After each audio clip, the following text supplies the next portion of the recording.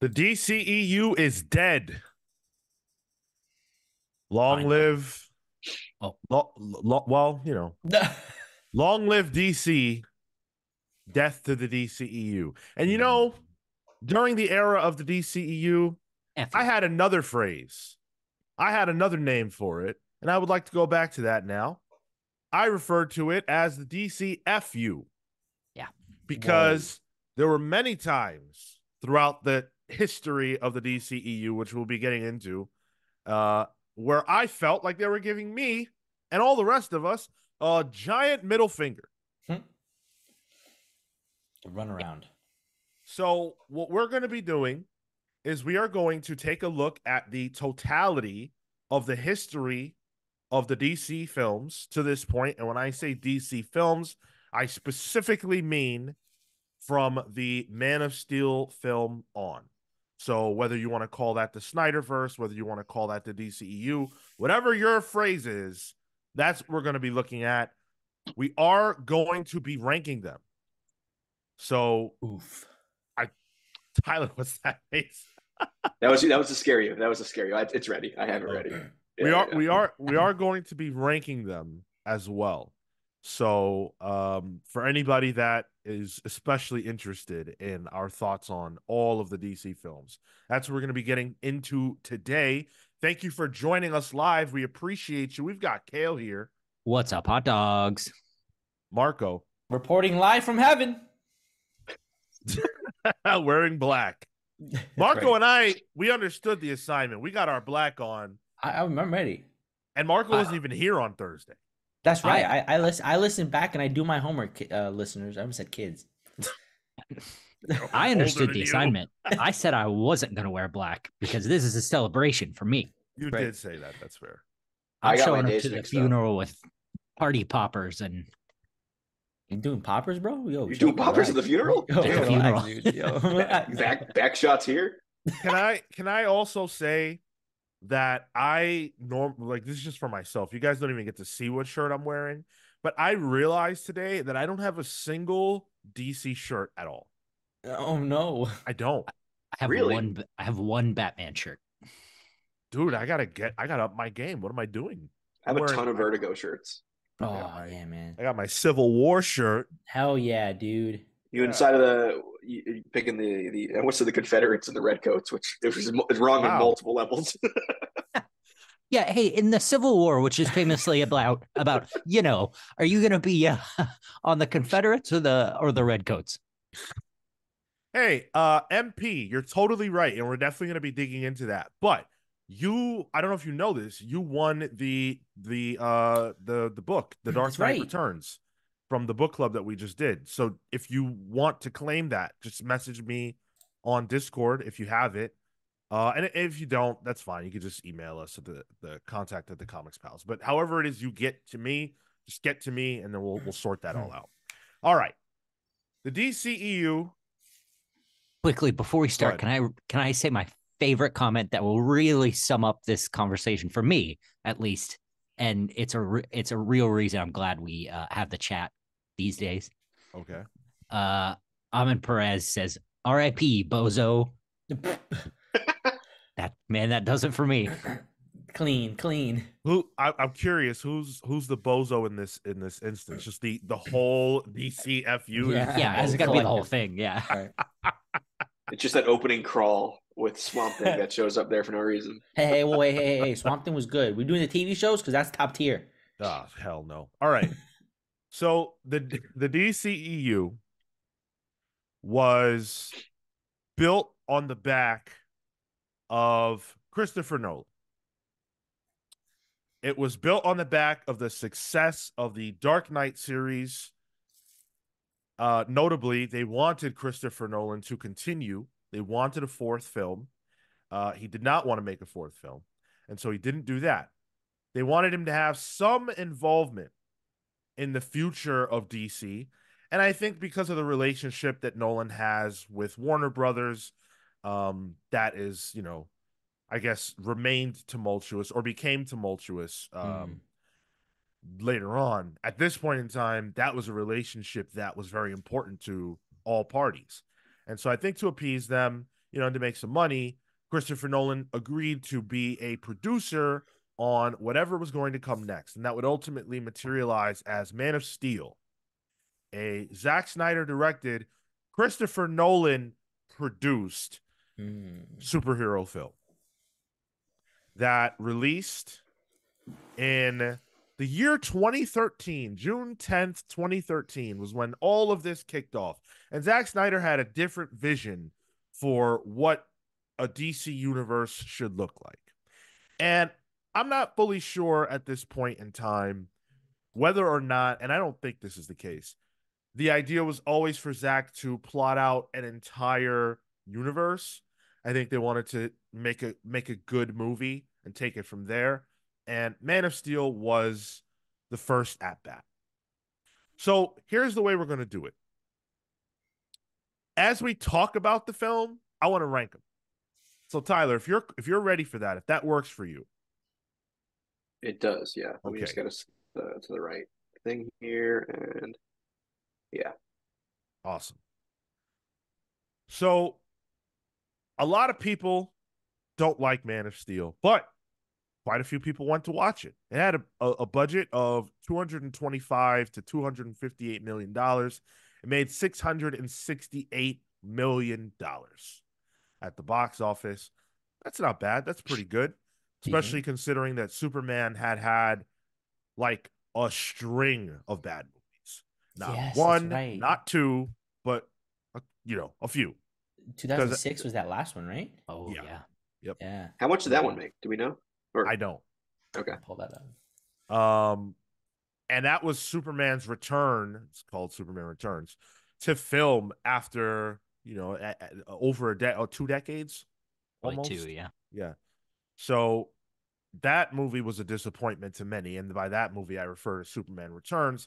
Man of Steel, I think, in my opinion, was responsible for it was the attempt to bring Superman back into the mainstream.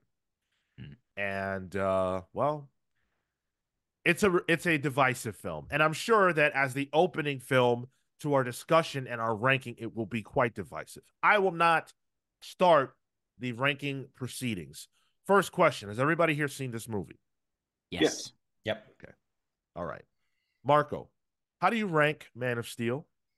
Keep in mind, before you answer, it's your personal feelings, of course, but we are only ranking DCEU films. So everything is being ranked within the context of this box. Okay.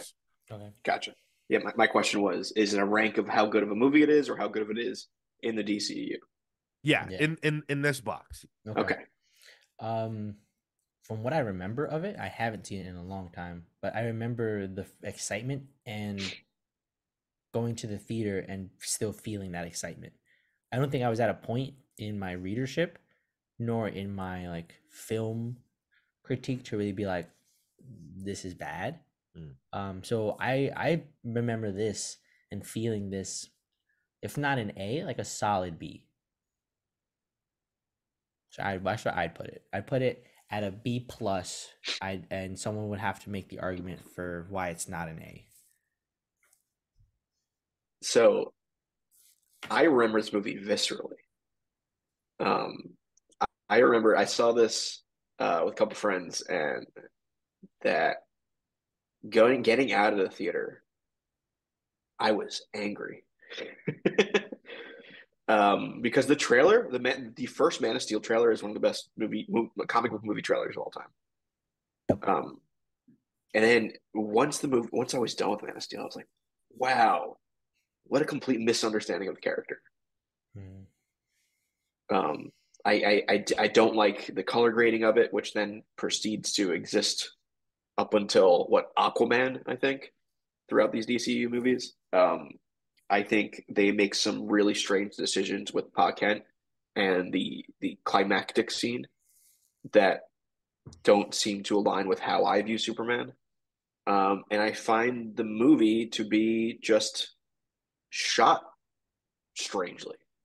Like just everything is hectic. There's multiple mass casualty incidences that are caused by Superman. I don't like this movie at all. So Marco, I'm not even going to argue this as an A. I'm putting this as like a C. I want to just quickly jump in and say that when we are unclear about where something ought to go, if there's some kind of like discrepancy, we'll go to the listeners. Go ahead, Gail. Yeah, I hate this movie. I when at the end when Superman kills Zod, I like blacked out and had to like get out of the theater, and I genuinely had like a breakdown, and it was like it was it was like somebody filmed a movie. See if you can follow me here. It was like somebody filmed a movie where Superman killed somebody, and I couldn't I could not handle it.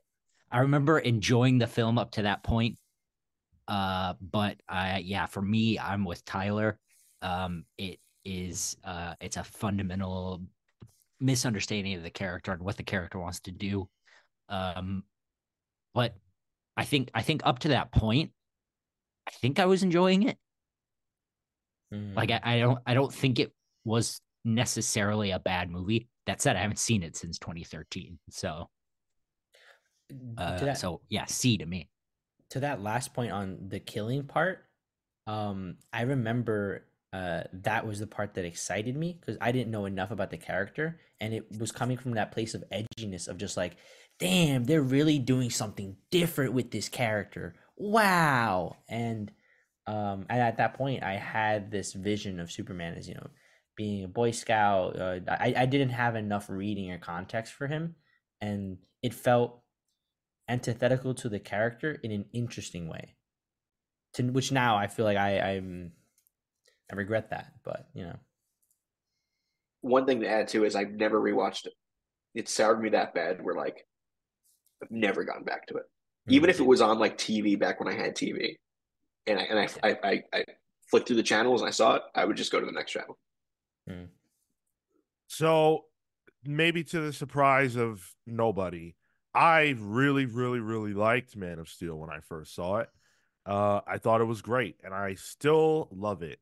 I don't have a problem with Superman killing Zod. I think that was a logical thing to do. And I think that it's sort of I don't really know what people think Superman was supposed to do in that moment, but to me, Zack Snyder put Superman in a position where he had to choose. And I think the movie was about him choosing this new, I mean, it wasn't new anymore, but this love that he has for Earth and humanity and wanting to preserve it and protect it versus, the people that are his people, the Kryptonians, and having them be able to exist. He has to choose one or the other. And he chose Earth. And I really like that. I got no problem with it. I had a lot of fun with this. I would say for me, this is a B. Strong B. Strong B. Strong Two B's and two C's. Two B's, two C's. B, C. Okay. What's it going to be, listeners? Man of Steel. Man of Steel, we've got two B's, two C's. We turn to you to help us break this tie. Where do we rank Man of Steel? Marco, can you throw a poll up there? Yeah. Oh, yeah. That's good. That's good. Hold and on we can discuss a bit while the poll's going on. Yeah, and we had a few people put in some B's and then quickly pull back after a few. Like, wait, hold on a second. Actually, the conversation there, maybe not it. So while we were for this poll, the nerd in me is instinctively wanting to debate the end of this movie. I don't want to. I know, which I'm trying not to. Yeah, I haven't seen it. Like I said, I left the theater after the thing happened, so I still haven't seen the end of it. The thing is what I want to debate. Yeah, yeah. So I couldn't tell you clearly what it. We got primarily C's in the chat. I see one B. Wow. Primarily C's. Yeah, in my opinion, there's like two more movies that can be D here. Like I wouldn't consider Man of Steel the worst DCEU movie. Yeah, for me, for me in this, I'm saving D for the stuff that's like objectively bad.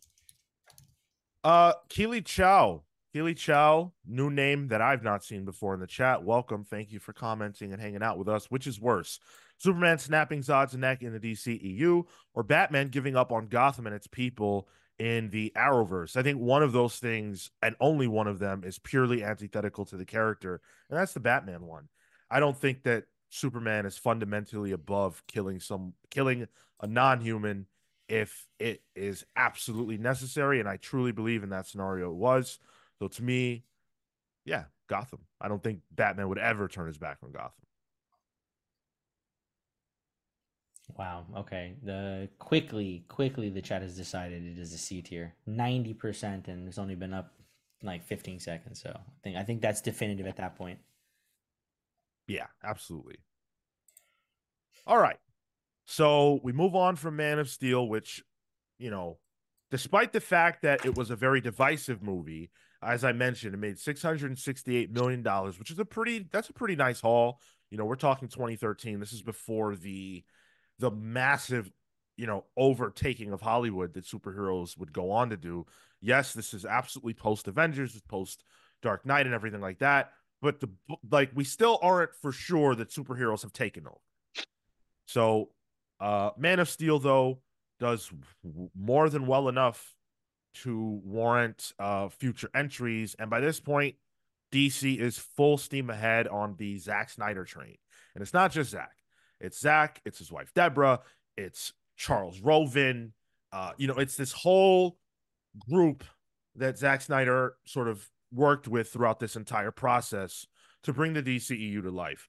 By Batman versus Superman: Dawn of Justice, which released in March 25th, 2016, by now, Zack Snyder has a plan. And that plan involves introducing Batman and Wonder Woman and the Flash into the DCEU through Batman vs Superman, which originally was supposed to simply be a sequel to Man of Steel. And then go on to, you know, do the Justice League thing. So what I don't know if a lot of people know about this movie is, like I said, it was supposed to be simply Man of Steel 2 and was not initially including Batman. What happened was Zack Snyder and Warner Brothers felt that they needed to respond to the backlash that Man of Steel garnered. It did well, but this wasn't necessarily the beginning of the Marvel Cinematic Universe levels of excitement and enthusiasm. So they needed something. So if you'll notice, Batman versus Superman is not called Man of Steel 2 because they felt that having Batman in the title would help sell the film. And when they fight Doomsday, they fight him in like an abandoned area of, you know, on the outskirts of Gotham and shit. Specifically because so many people were angry about the way in which Man of Steel had so many casualties. I saw my tweets. Okay. Fun fact, that's also why Age of Ultron takes place in a fucking airport. Or not Age of Ultron, rather, Civil War. And that's why the movie is built around, you know, all the collateral damage and stuff like that. Anyway, Batman versus Superman: Dawn of Justice would release and go on to make $874 million on a budget between 250 and 325. I would jack that up. I don't believe that's the budget. I think it's more. But be that as it may, what are our thoughts on Batman versus Superman? I assume we've all seen it, right? Nope. Kale hasn't seen it. I've seen this movie many times. I love this movie. I hated it the first time I saw it. But I watched the Ultimate Edition, and I think the Ultimate Edition is much better. It's a movie that is far from flawless, but I really love Ben Affleck's Batman. I think that he is one of the better Batmen that we've had, and this was the best version of that Batman outside of Zack Snyder's Justice League. The Doomsday fight is cool, and I think there's a lot of stuff under the hood of this movie that I don't think people were interested in seeing. I'll say that. A lot of people made a decision about their feelings on whatever they think Zack Snyder's philosophies are, and by the time Batman vs Superman came out, they were uninterested. Not to say that this is a movie that everyone should love, but I like. So I give this movie a B plus. Sean, this tier that I have has the theatrical and the ultimate version as separate movies. Oh. I don't know if you want to do that. Well, I've only seen theatrical, so. All right, yeah, sure. We can. I guess we can do that. The theatrical version, I would give C. Marco, have you seen the ultimate version? That one I haven't. No, I've only seen the All right, regular. I'm going to put theatrical. ultimate in B just because Sean's the only one who's seen it. Oh, you're putting you that get one in full B, control Sean? there. The ultimate version, yes. Yeah. Oh, okay. The main version but I is so Batman vs Superman. It's I enjoy Snyder's Watchmen. I think it's a flawed movie, but I find it enjoyable. I think it actually has style to it. I then see Snyder do Batman, and I'm not sure I want a Batman by somebody who's a fan of Ayn Rand. I think that philosophy and worldview works better for something like Watchmen. So seeing the Batfleck version of Batman, I will say costume. I do like the costume a lot, but I wasn't a fan of the portrayal of this Batman, and I'm also a big fan of like Batman Forever and stuff. So maybe my flavor of Batman is just not what this movie is. So yeah, I was not a fan of that. I think this movie tried to put too much into one movie. It was like, all right, Marvel's doing it. We're behind schedule. We need to do everything now. Here's Wonder Woman. I think Cyborg shows up in this too. Am I right? Briefly. Doesn't like his origin happen in this at least? I think. I don't. It's been a while. No, isn't that in Justice League? It's been a while. I don't remember. These two kind of blend for me. Wonder Woman shows up. The whole Doomsday thing. Lex is in this as well. Oh, Jesse Eisenberg, who I once followed on the subway for multiple stops, just to see if I could. Never mind. We don't need to talk about that. And and I just feel like there's just way too many plates spinning, and all of them crash down and shatter at the end. I do remember this as being a wait. So where's that fit for you, Tyler? I'd probably be a C. So I might for theatrical. I'm probably with Sean on this. Okay. Yeah. I think I'd put it there. I remember it being in the theater, and I had gotten to a late show, and I definitely fell asleep at some point. And once that happens to me with a movie, I'm like, oh, I'm not having a good time. That's happened to me for Eternals. That's happened to me for, not most recently. Whatever it might be. One of the Shazam movies, that's right. Shazam 2, you were the only one who saw it. So. Yeah. And, but I remember some of the characters just not feeling right. Gal Gadot, 100%. Love, right? Jesse Eisenberg, I don't think it fit. Ben Affleck, I did like his Batman, but I think ultimately the way that they positioned them in fighting against each other, obviously the mom's name became a bit, and I think a lot of the aftermath left a bad taste in my mouth in retrospect. But I didn't have as much fun, and I was hopeful for the movie, but I did not have as much fun as I ended up thought I would be. So yeah, solid C tier. I totally forgot about the Martha thing. Yeah. Martha. Like, bro, what? So similar to Man of Steel, the trailers for this movie were absolutely fantastic. And I knew from the get-go that I wouldn't want to see it. And they almost had me. I remember being on the subway and going, I might have to fucking see this movie. And then I heard that Doomsday was going to be in it. And I said, actually, nah, you know what? You're all right. Y'all have fun. Because, and I forget the Doomsday bit, like they also try to do Death of Superman in this movie at the same time. Mm-hmm. It's too much. It's way too much. Yeah, it's certainly an overstuffed movie that didn't need to be this way. I think had Warner and Snyder not overreacted to the feelings about Man of Steel 1. We could have just gotten a Man of Steel 2. They could have refined what didn't work in the first one and kept trucking. The lack of belief in any vision, like, okay, fine. Anyone doesn't like Zack Snyder, that's cool. Whatever. They handed him the keys. Yeah. So they handed him the keys, and then they immediately said, whoa, we got to not have you doing whatever it is that you want to do.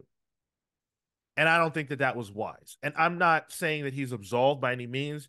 They should have just made Man of Steel 2. Wonder Woman being in this movie is largely unnecessary, although I had fun with her appearance. It's probably my favorite Wonder Woman appearance.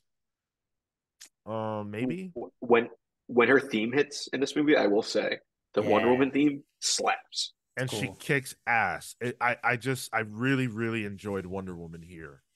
But he, go ahead.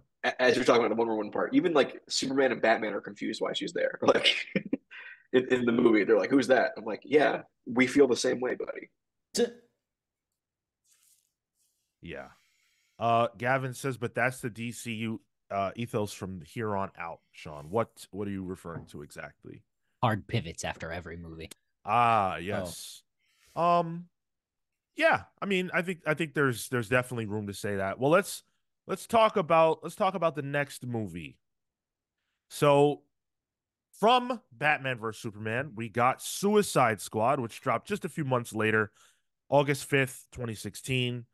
We're still, well, I don't know if you guys are, but I'm still waiting for that Ayer cut. Just kidding. I actually don't give a fuck about that. That's right. You just got in a video game though.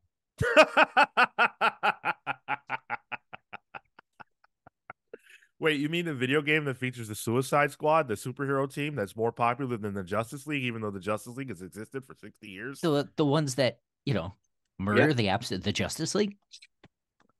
The one that sold more than Justice League. The movie that made more than Justice League, the movie that was absolutely reviled, which we will get to. Oh, Academy Award winning, right? It's true. Yeah. Yeah. For that alone, easy Academy Award. Costuming, right? Was it costuming? Mark? It was like costume or makeup. That's right. Makeup. It was makeup. Man, that was Killer Croc didn't even look that good. Kel, remember in the was it the 70s or the 80s when the Suicide Squad had a show called Super Suicide Squad and everybody loved it? And remember that? Well, they had those the two kids, you remember, that hung out with the Super Suicide Squad, Harley and Quinn. That was much better. That was a much better joke than where I was gonna go. Yeah, that's why I steamrolled you. I knew it was good. Well, Suicide Squad plays off of Batman versus Superman by introducing a need for a government sponsored group of villains in the absence and the death of Superman. And so Amanda Waller puts together a ragtag, hot topic, 2000s throwback group, which is just the vibe of this entire movie, quite frankly, to go on a mission to do stuff. Do stuff. I really, really do not like this movie. This is the first time where I was like, whoa, I don't know if I give a fuck about what's going on in this universe. Enchantress being the ultimate bad, right? That was horrible. Could anyone do a plot breakdown of this movie? Because I cannot. Yes. I don't remember. I can do a very light one. Enchantress does bad things. They must stop her. That's as much as I can give you. So the Suicide Squad is put together. Enchantress has some weird shit going on with her. There's a mother box involved. She's possessed, and I think she's doing the will, if I remember correctly, of the mother box. They stop her. Meanwhile, the Joker's trying to get Harley back, I think. And yeah, it's a dumb movie. I don't I don't know. There's not, for me personally, there's not a whole lot of redeeming value. I think I really liked Katana. Mm. Um, she was cool. Yeah. You know, Yeah. I really enjoyed Will Smith. Oh, that's I right. wish he Character wasn't. I actor. wish he wasn't Deadshot, or I wish he wasn't playing Will Smith as Deadshot. You know, I wish he would actually play the character. But like, I genuinely thought he was good. Um, And Margot Robbie as Harley, Oh kind of yeah. an iconic role. Yeah. Yep. You know, like She Yep. that's she was the best part. the Absolutely. breakout star of this movie. Yeah. Yeah. Um, I think that's the only real thing we got out of this whole deal. should we just put it in C and move on? I Like, would say no, I D. think it's a D, D. D. Yeah, I feel like Easy it's a D. D as well. Yeah. This all right, might be the yeah, worst of the movies. absolutely fine with that. Um, I was gonna be generous about it. This is where I was saving D for. I didn't mention this had a budget of $175 million and a box office of $749 million. So Oh, okay. for what it's worth, that's a pretty good turnaround on a movie that I don't really think has too many fans. Yeah, I feel like there was an excitement for a lot of these movies that over the course of time quickly diminished. Yeah. Do you This think, movie did a lot for that. Yeah. Sean, what year was this? 2016 as well? Yes. Yeah. Was that the year Guardians came out? I don't know. No, that came out while I was in Scotland, so that would have been 2013 or 14. Yeah. Yeah. Yeah, 14. Okay. 14. So you think this was DC's attempt to do that kind of movie, I guess. I don't think so. I think Suicide Squad is it when you look at what the feel and vibe of the DCEU was, I think the Suicide Squad makes a ton of sense. It gives you access to Amanda Waller, who would go on to be, pivotal. It gives you access to Harley Quinn, who's pivotal. It allowed them to do a Joker movie without Batman in it. So I think it makes sense independent of Guardians. Okay. Um, Real quick before we move on, I do also want to say that this is a movie that suffered a lot from indecision and Warner producers and executives going over people's heads. Behind David Ayer's back, they commissioned a trailer from a trailer house. And it is, I mean, they're weird. They're not necessarily bad. I think those trailers are what brought people into the film, but they don't reflect exactly what David Ayer wanted to do with it. And I don't like this movie at all, but I do think that sucks. I think it sucks when a movie that you were told you would get to direct gets ripped from your hands. Mm. It made a And lot of changes. Even in the first 20 minutes or whatever, you get two introduction sequences to various characters, both in like regular film introductions, and then you get weird title cards again after it, and it was just baffling. Why would you go to a trailer company to direct a movie? It's so bizarre. But that's the end of the story on the first Suicide Squad. Will we ever see the Ayer cut? No. Fingers crossed. We have a new Suicide Squad right now that has its own TV show spinoff. So I think they've given up on that one. So from there, we go on to 2017's Wonder Woman. Ooh. Wonder Woman, which came out on June 2nd, had a budget of $149 million and made $824 million. So we're clearly like in the era of superheroes. This is it. These movies are making a ton of money. It almost doesn't even matter what you put out. If it's got a hero on its face, it's going to make some bread. Not to say that Wonder Woman is the beneficiary of that in totality. I don't think that's why people want to see the movie. Wonder Woman is, of course, an iconic character that people adore. This is her immediate next appearance after Batman vs. Superman. People were very interested in seeing what would happen.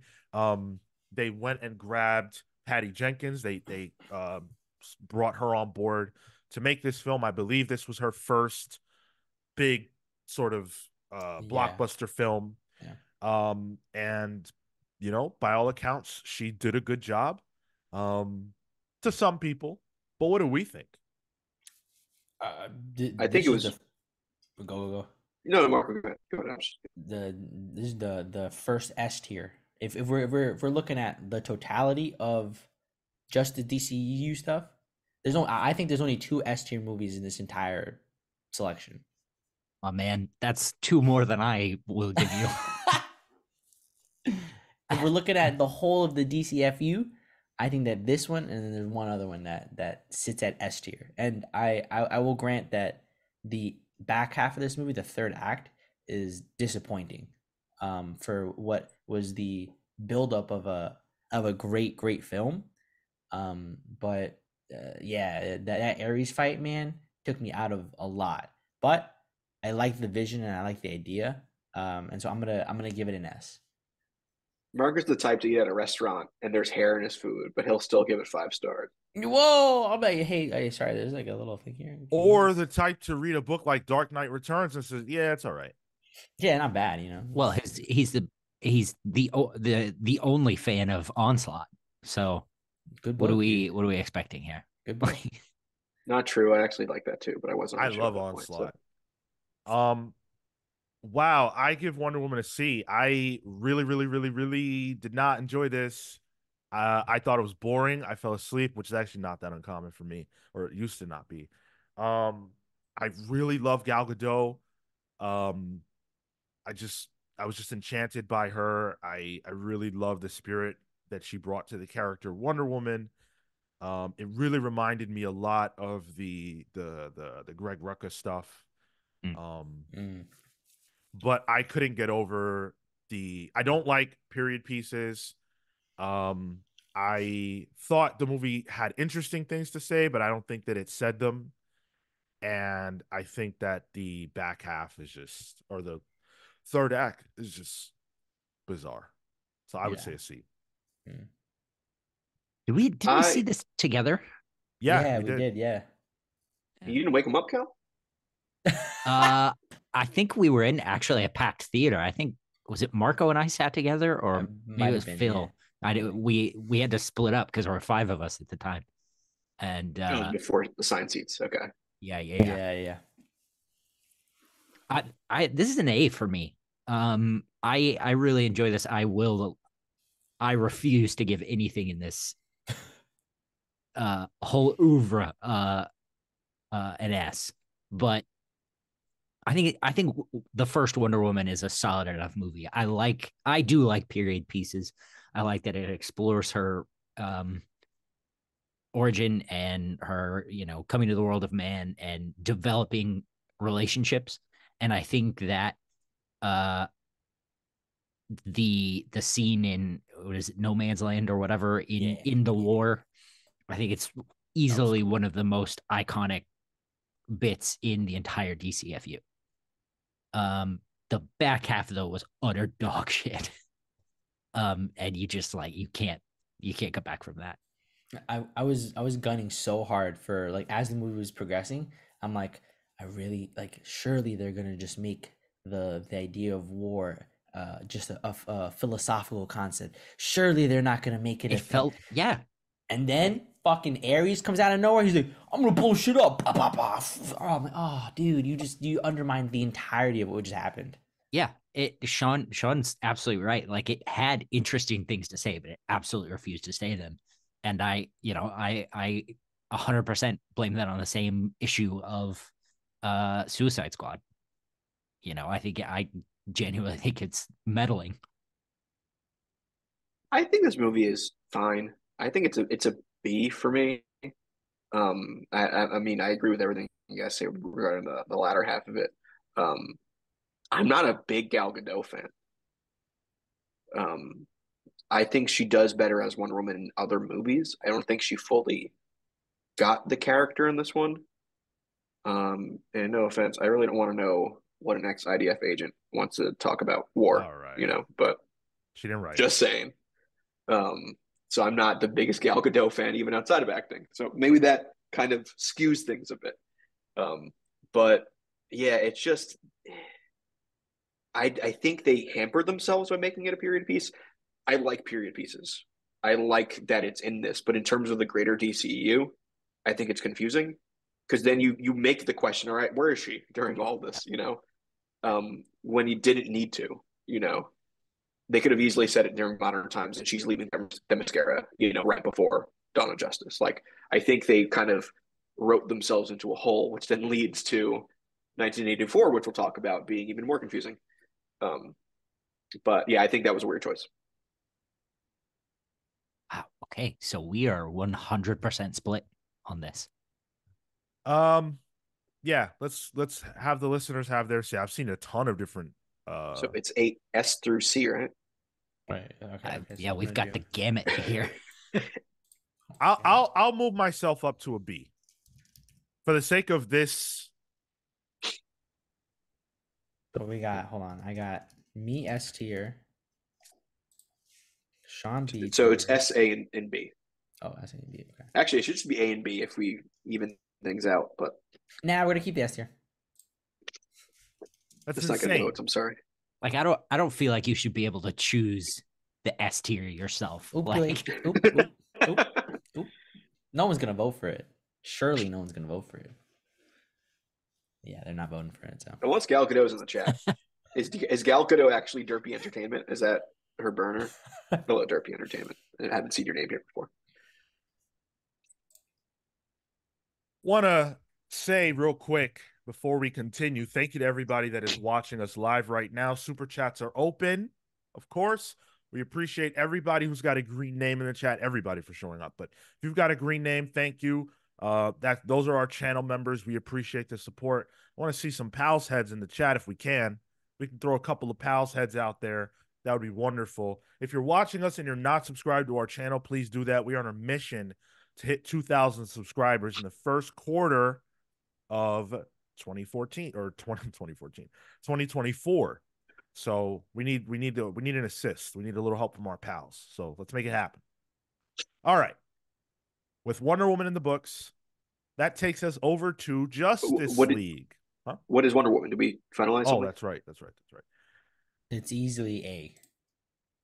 Well, from the poll, is it easily A? Yeah, it's A. It's A. Okay, everyone's voting A. Right. Yeah, 71% A. Okay. Yeah. 14% S tier. Somebody. Yeah, I wonder who. Wasn't me. Mine's up here. Mine's up here. Or his brother in the chat. You got that collusion. Recount. All right. So Justice League is the 2017 film released November 17th, 2017. $300 million budget. It took home $661 million. And this is the movie where the cracks in the DCEU really, really, really started to show. This movie has a very long history. We could do a deep dive on just this film. Yeah. You Just put this that in your film? back pocket. Yeah. We won't get into everything. But I do think it's very important to say a few words about this film. So the first is that by this point, Warner is not loving Zack that much.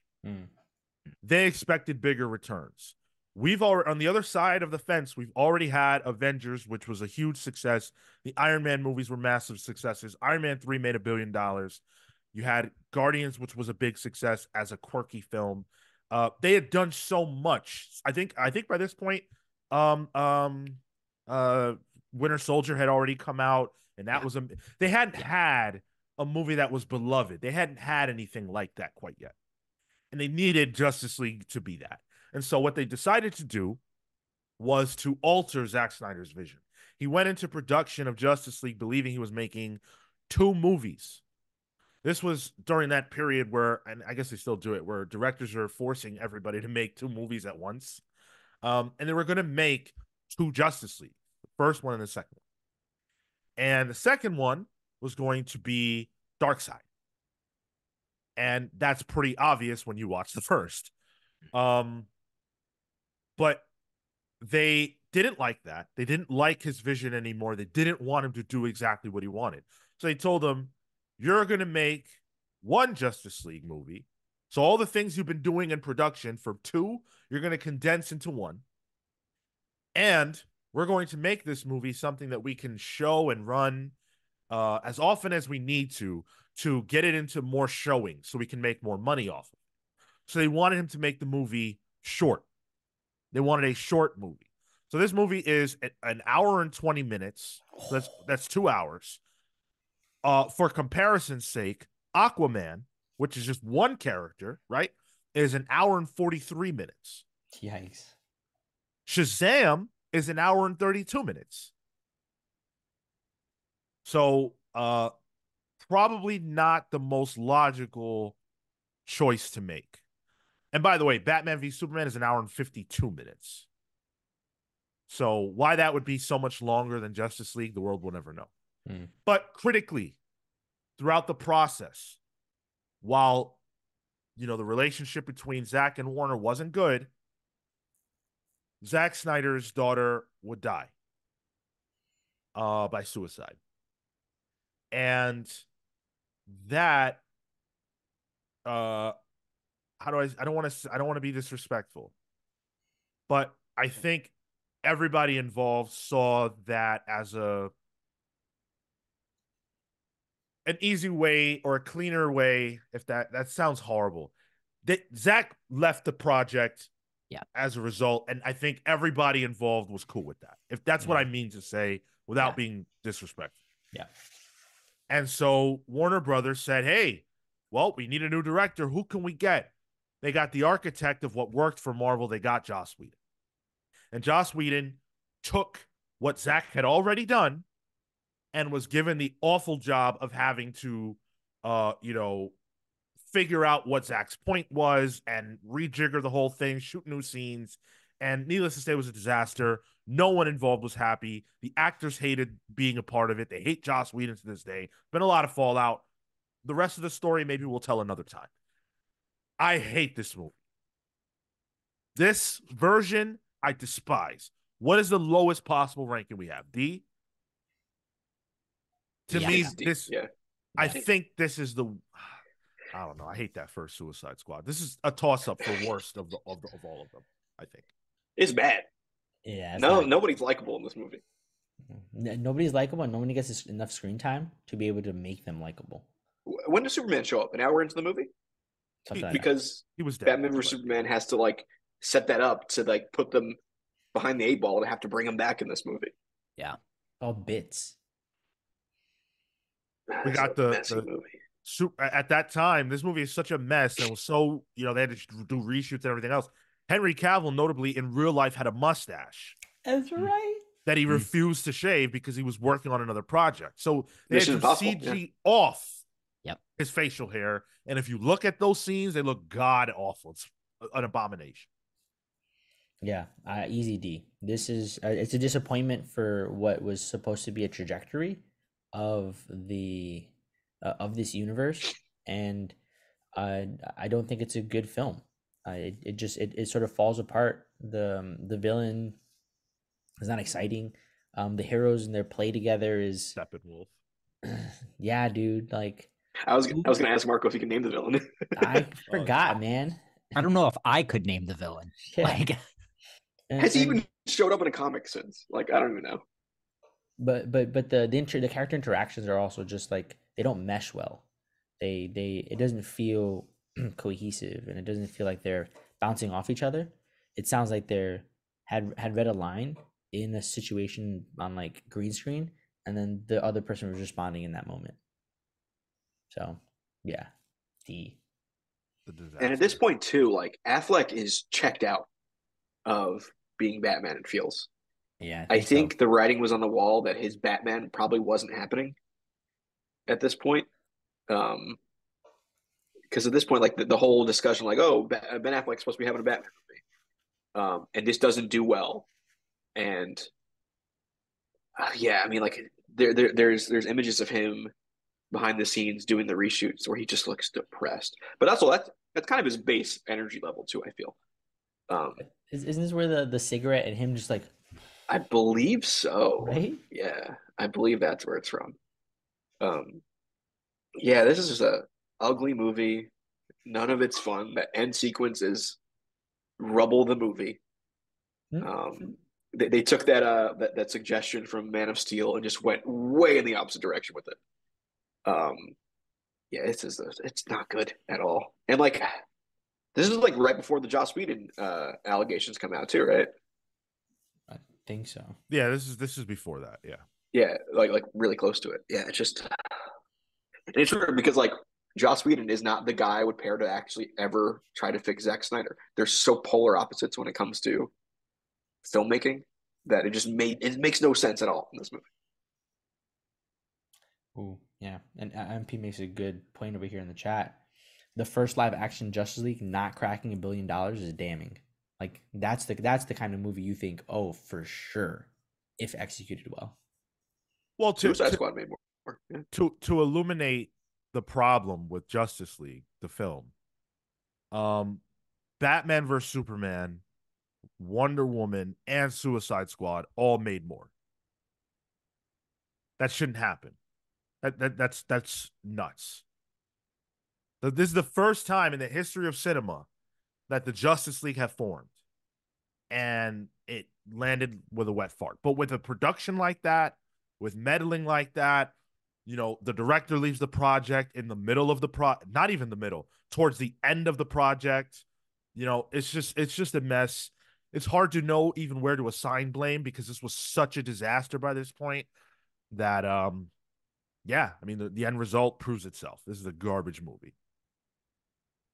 E for damn ass flop.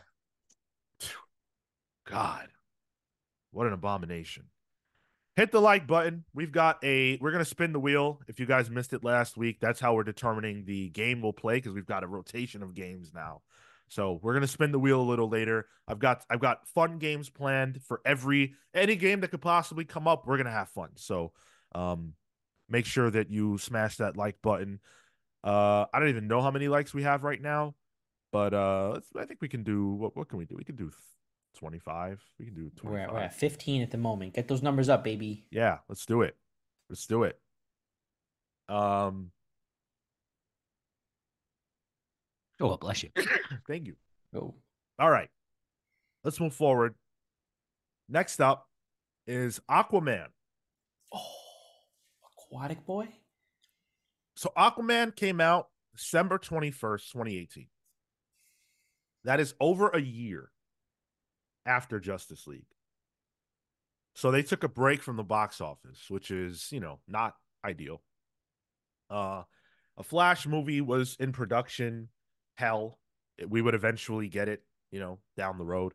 But we were supposed to have a Flash movie before Aquaman, I believe. That didn't happen. Um, Aquaman, of course, has Jason Momoa, who was, I think it's safe to say, the breakout star of the Justice League movie. Everybody loved his Aquaman. Probably the only thing that people didn't have a ton of criticism about from the first Justice League. And so we get this second one. Notably, the story was done by Jeff Johns in part, who, of course, is the person that brought Aquaman back to prominence in the comics. The movie had a budget of 160 to 200 million and raked in 1.15 billion. This is the first $1 billion film that DC had to the point. And it's Aquaman. And it's Aquaman. That's insane. That is insane. Movie. Go ahead. It's a good movie. I liked it. I had fun. This was, and this was also, I feel like if I remember correctly, me being an apologist for Aquaman, because at that point I was a big fan of the character. Had been going back to read older stories, and Oh, bless you. thank you. And allergic to the DCU. Yeah, man. Yeah, hitting all of us. And yeah, I liked Jason Momoa. I liked the storyline. The CG, I think, had mixed results, but I was a fan because it worked. Overall, this was a solid movie for me and one that I've gone back to. So for that alone, I think is me. It's not Wonder Woman level, but it's a B. It's a good B. It's like top of B, B plus. I think this is an A for me. I actually really like Aquaman. It did the thing that I was complaining about in all the previous movies, where it's like, hey, we can have color in this movie. It's fine. We can do that. I like how fun it is. It's just a fun movie where I feel like all the DC movies prior to this were too serious. Um, it has an octopus playing the drums. That's right. That took You me know, out. how you wait, that took you out? It's so it's too silly. It's too silly. You said you were just reading all the old Aquaman comics. Did But you actually read them? But it was too silly. Like in That's disparate. Aquaman though, and that's why I liked it, because it's like, oh, the DC universe is stupid sometimes, and it is cheesy. Think about the world-renowned Justice Friends cartoon show. Um, they did goofy shit with that as well. So I think it was fine to do that, and it kind of made me excited for the movies going forward, um, which means they tricked me. But I actually like this. I think this is an A for me. I'm a fan of Aquaman, the first one. I'm an A on this also. I was at the time a big fan of Jason Momoa's portrayal of Aquaman, and I felt like this was a breath of fresh air. I agree with Tyler in that it felt. I hate to say things like this because it's sort of loaded, but it felt comic booky, which is not a negative. I like that fact. I want these movies to feel like they're not ashamed of what they are, and Amber Heard as Mera made me sweat. So yeah, Hey yo, easy A. I didn't see it, so okay. The Justice League burned me out. That's fair. So was netting out at an A? Yeah, absolutely. Yep, I have it as an A. A for Aquaman. I think that's a popular consensus too. Like, I don't think that's Wonder Woman and Aquaman being on roughly the same level. I don't think that's an unpopular opinion. Dan brings up Black Manta, who was another standout. Yeah, there was a lot of good in this movie. I had a great time at the theater with this one. Yeah. Willem Dafoe also does some Willem Dafoe stuff in this. Absolutely. And I think James Wan, deserves a lot of credit for directing this. Normally a horror movie director who did this, big budget superhero film and did it justice. The Trench was introduced. We got some underwater horror. That was cool. And the underwater scenes, I normally don't like that kind of stuff, but I thought they did fine. I thought it was, that all worked out fine. So Aquaman is in the books.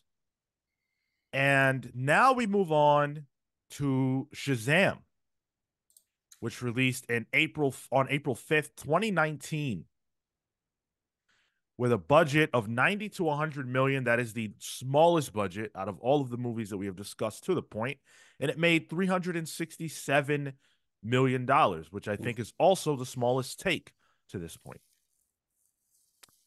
We had Zachary Levi playing the titular Shazam. And then Asher Angel playing Billy Batson. That dynamic, I think, it works great in the comics. I feel like it didn't work as well in the movie for some reason. This was an okay time. For the purposes of this, I guess I could be swayed to a B. I don't really like this movie that much. I think I liked the family dynamic. Sure. But everything else was kind of whatever.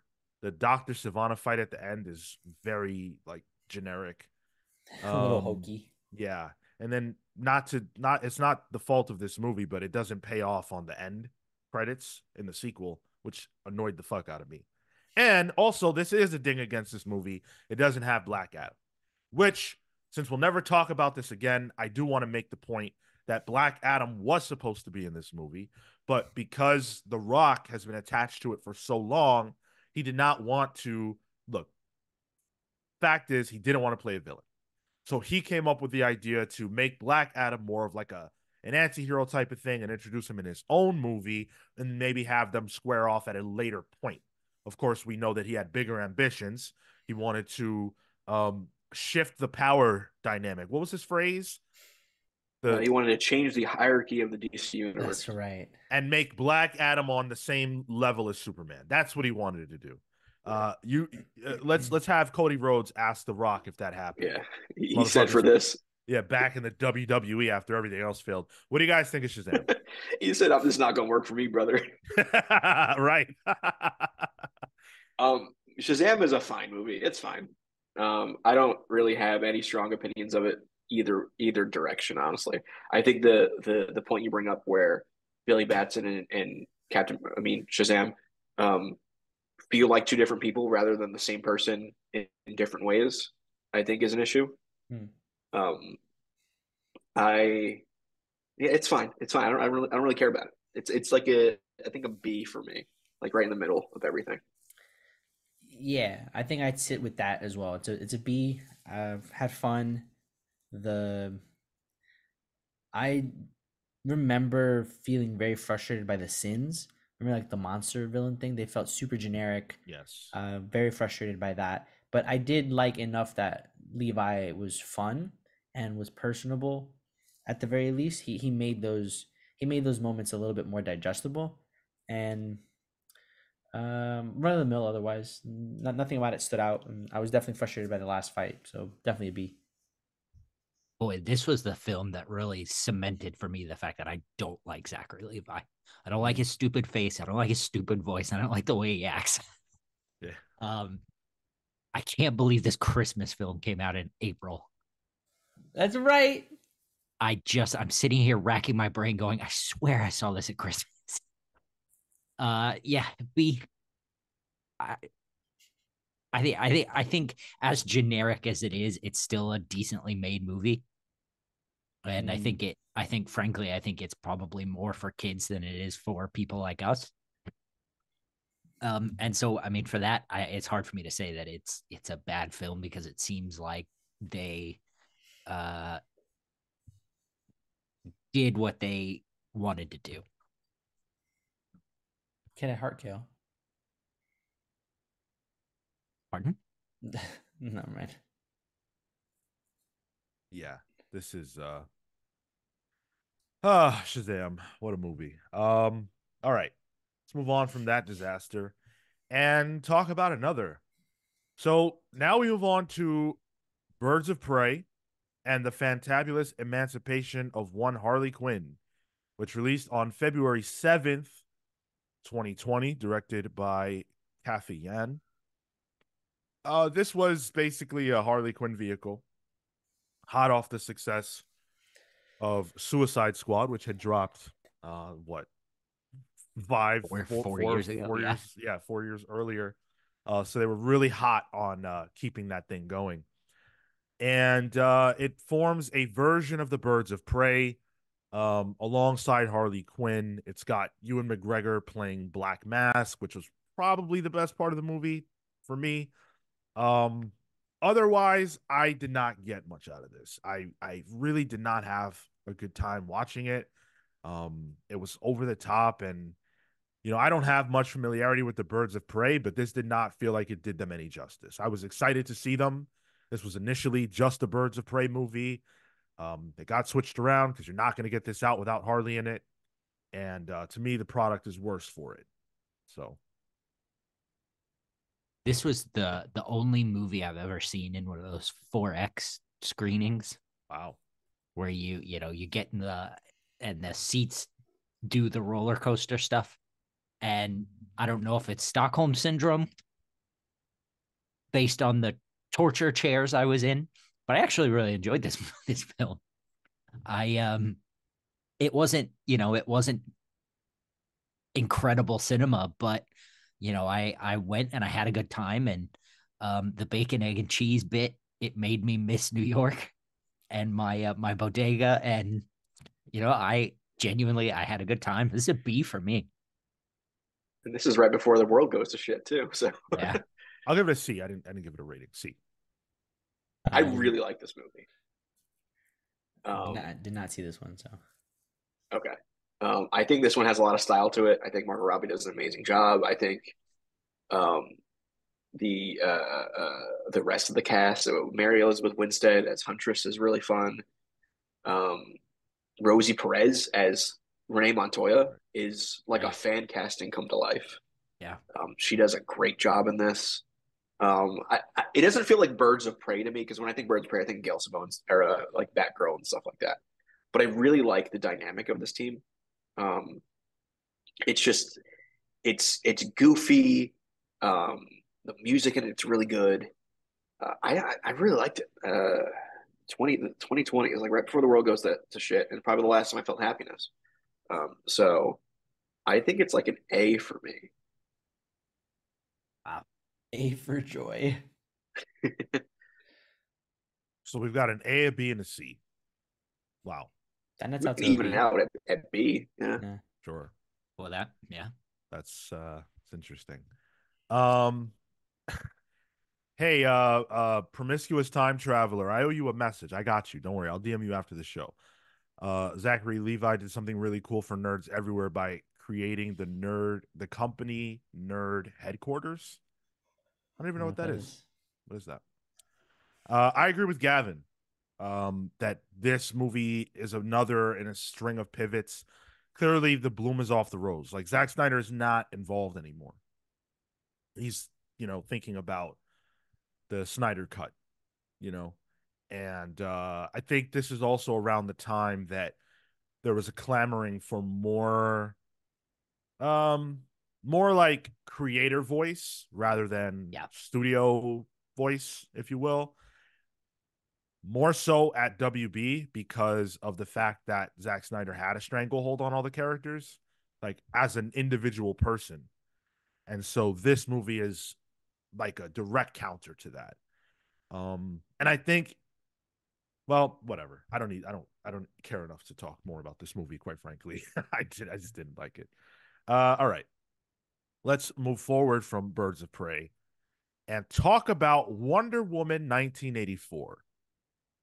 Now, this dropped on December 25th, 2020, which of course is Christmas Day, and right smack dab in the middle of COVID.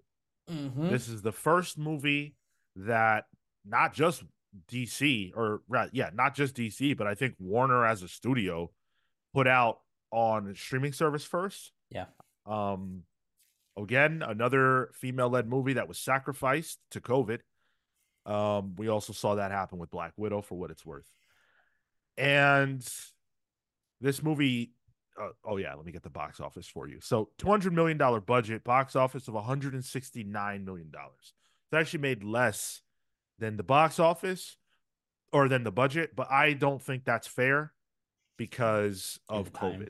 Yeah, Yeah. this is Yeah. the least successful movie that they put out by the box office metric. But you couldn't go see it.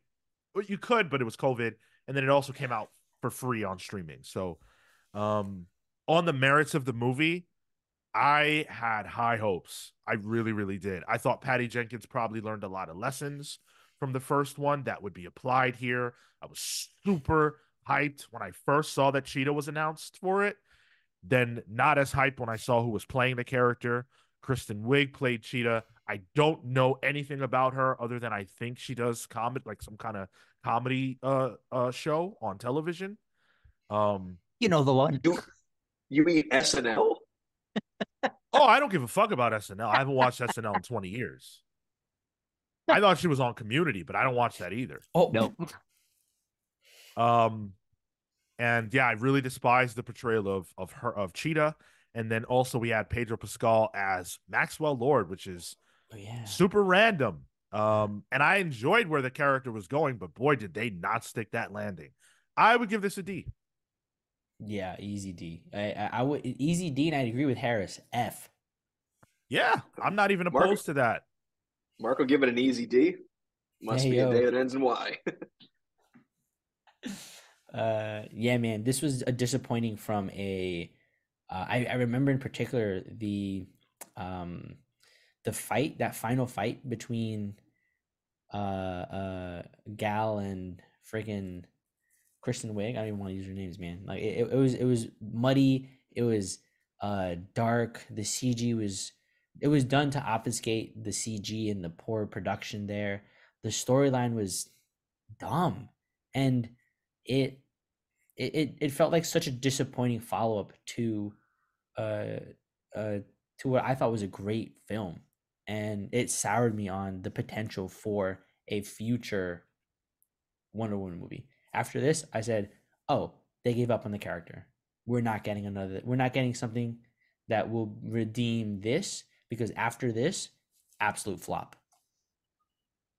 Gavin brings up a really good point. Can we talk about Steve Trevor being brought back in someone else's body? Yep. I was going That to mention was that. Yeah. fucked up. And I normally don't care about all that, like whatever. That was so bizarre. I couldn't believe that. I haven't seen Kel, this movie. Tell me about this. This is the only part about this movie I have heard nothing about. So I wanted to bring this part up actually because this movie posits that through sheer wishful thinking and Maxwell Lord, right? He can kind of grant wishes. That was his big thing. Yeah, yeah. Wonder Woman is missing Steve Trevor because it's 84. He's already been gone at this point. You know, he's dead. But she does this wish that then Steve Trevor, then his mind and spirit and soul go into some random dude and he becomes Steve Trevor. And that dude had no agency. We never see who that guy is, but he just steals someone's life. Yeah, yeah. And no it's one like, oh, it's questions fine. it. Nope. We don't. It doesn't handle that. It doesn't. We don't see someone previously. Nope. Like, nope. I think you see do you see mail or something? I think you see it at the end because I think the whole movie posits that Wonder Woman sees Steve Trevor and we see Chris Pine, but in actuality, it's still that dude. Yes. But like, whatever. It doesn't touch it because there's so much involved in that post that. The movie's not interested in analyzing the implications of that on any level. It's purely just a fun device to fill the movie out. the hell? Yo, Gavin's like, and then they bang it out in the middle of the movie. I love the fact that you even man. phrased it like that. That's hilarious. It's this is a bad movie. It didn't help that this is on Max and they're trying to push Max to the point like Disney Plus just started as well that year, so they're really pushing it. So I don't like seeing movies first on streaming. I get distracted easily, and I like the social contract of a movie theater I need to pay attention to.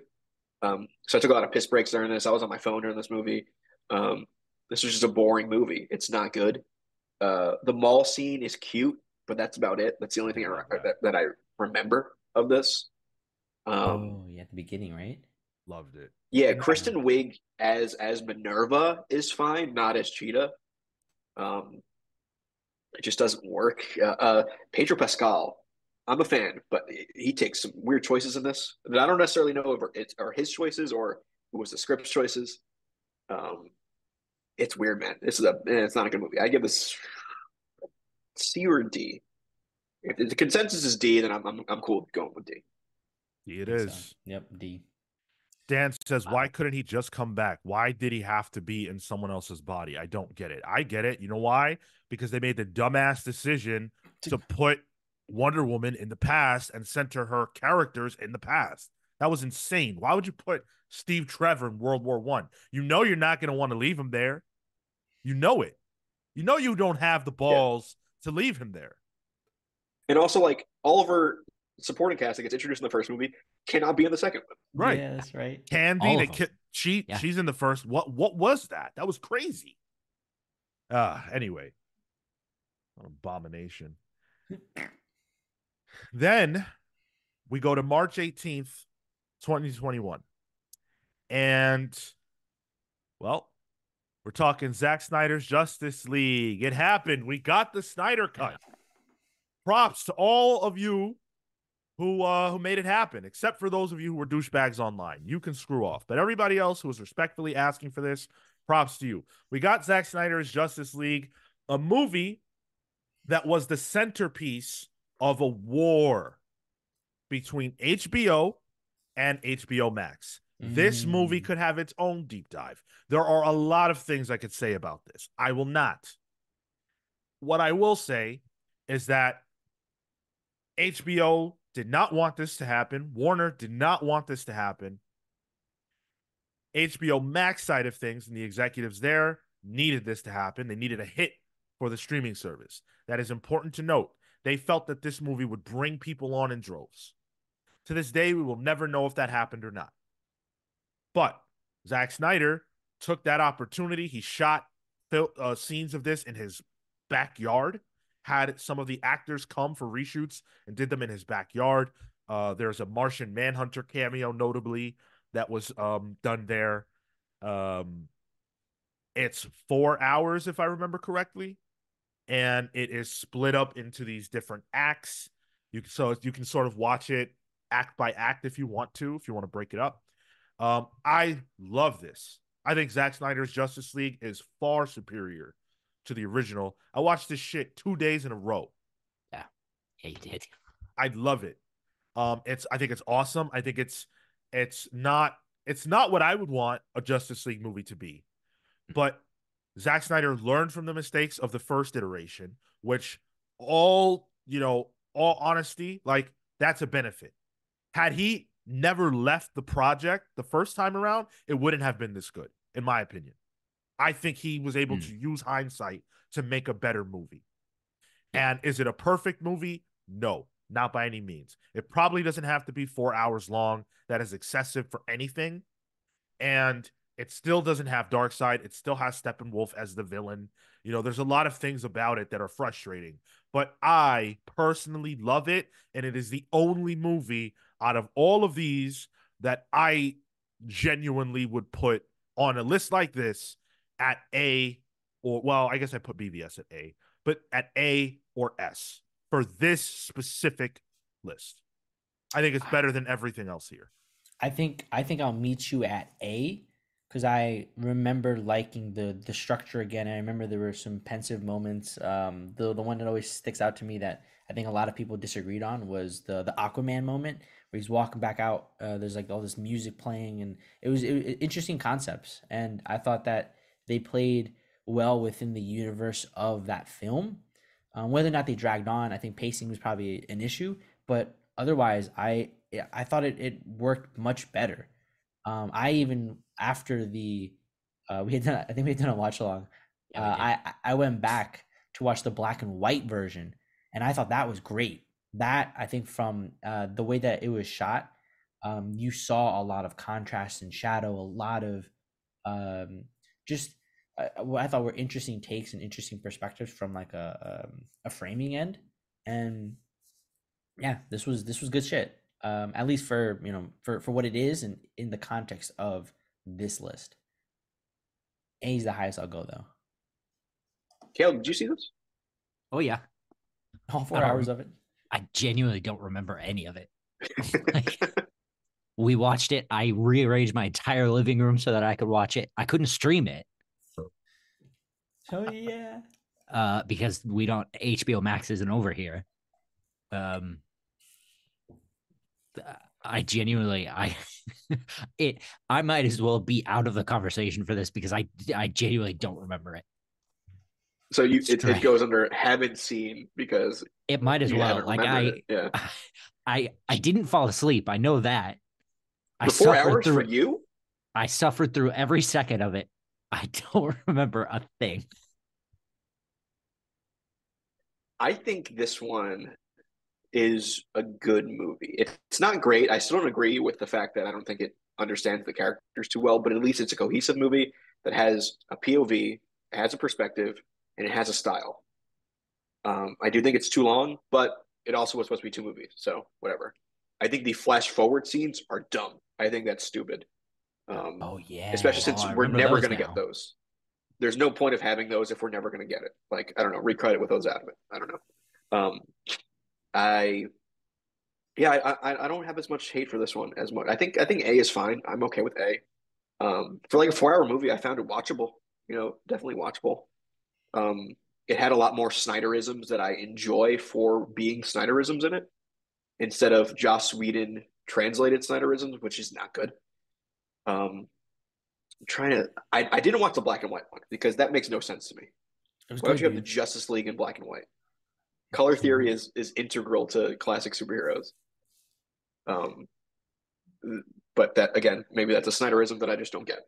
Yeah. But yeah, I think this is, I'm okay with giving this an A. I'd probably give it more of a B, but I'm okay with going A. Atomic Hound, I don't necessarily recommend that you sit through 4 hours on my word, but I really really enjoy it, and shit, I might have to sit through 4 hours on my word. I might have to stand on my fucking word, and I would like to. I would like to. Maybe I'll get around to it. It's worth pointing out that this movie had a budget of $78 million, and that is insane because this is not a movie that was ever released in theaters. This is a movie that already, well, some amount of this already existed. So the reshoots and whatnot was $78 million. That's a lot of money. And that's one of the reasons why Warner and HBO were so angry about what this ended up being. But ultimately, sorry? No, go finish. Ultimately, that's the swan song of Zack Snyder as far as, DC is concerned. And we would not hear from him again. And all of the movies we'll talk about after, he didn't have involvement in from this point forward, but that doesn't mean he was never involved. Quick shout out to Mike Elliott in the chat. Good to see you, bud. Hey. He says highest rating I can give it, watchable. A B. He gave it a B. B. Yeah. Marco, I saw you. What did the polls come out to? Yeah, I saw you put a poll up, which I thought was weird, but I'm interested to hear what. I was curious to see as well. Yeah, it's all right. D tier, large portion D tier, 37%, but right after that, B tier, 31. We got some A's and we got some C's. Okay, not too bad. So our consensus is A. I think that's where it nets out to. Yeah. Okay. Yeah, that's fine. I'm not going to argue that. Huge discrepancy between us and the audience. Wow. Yeah.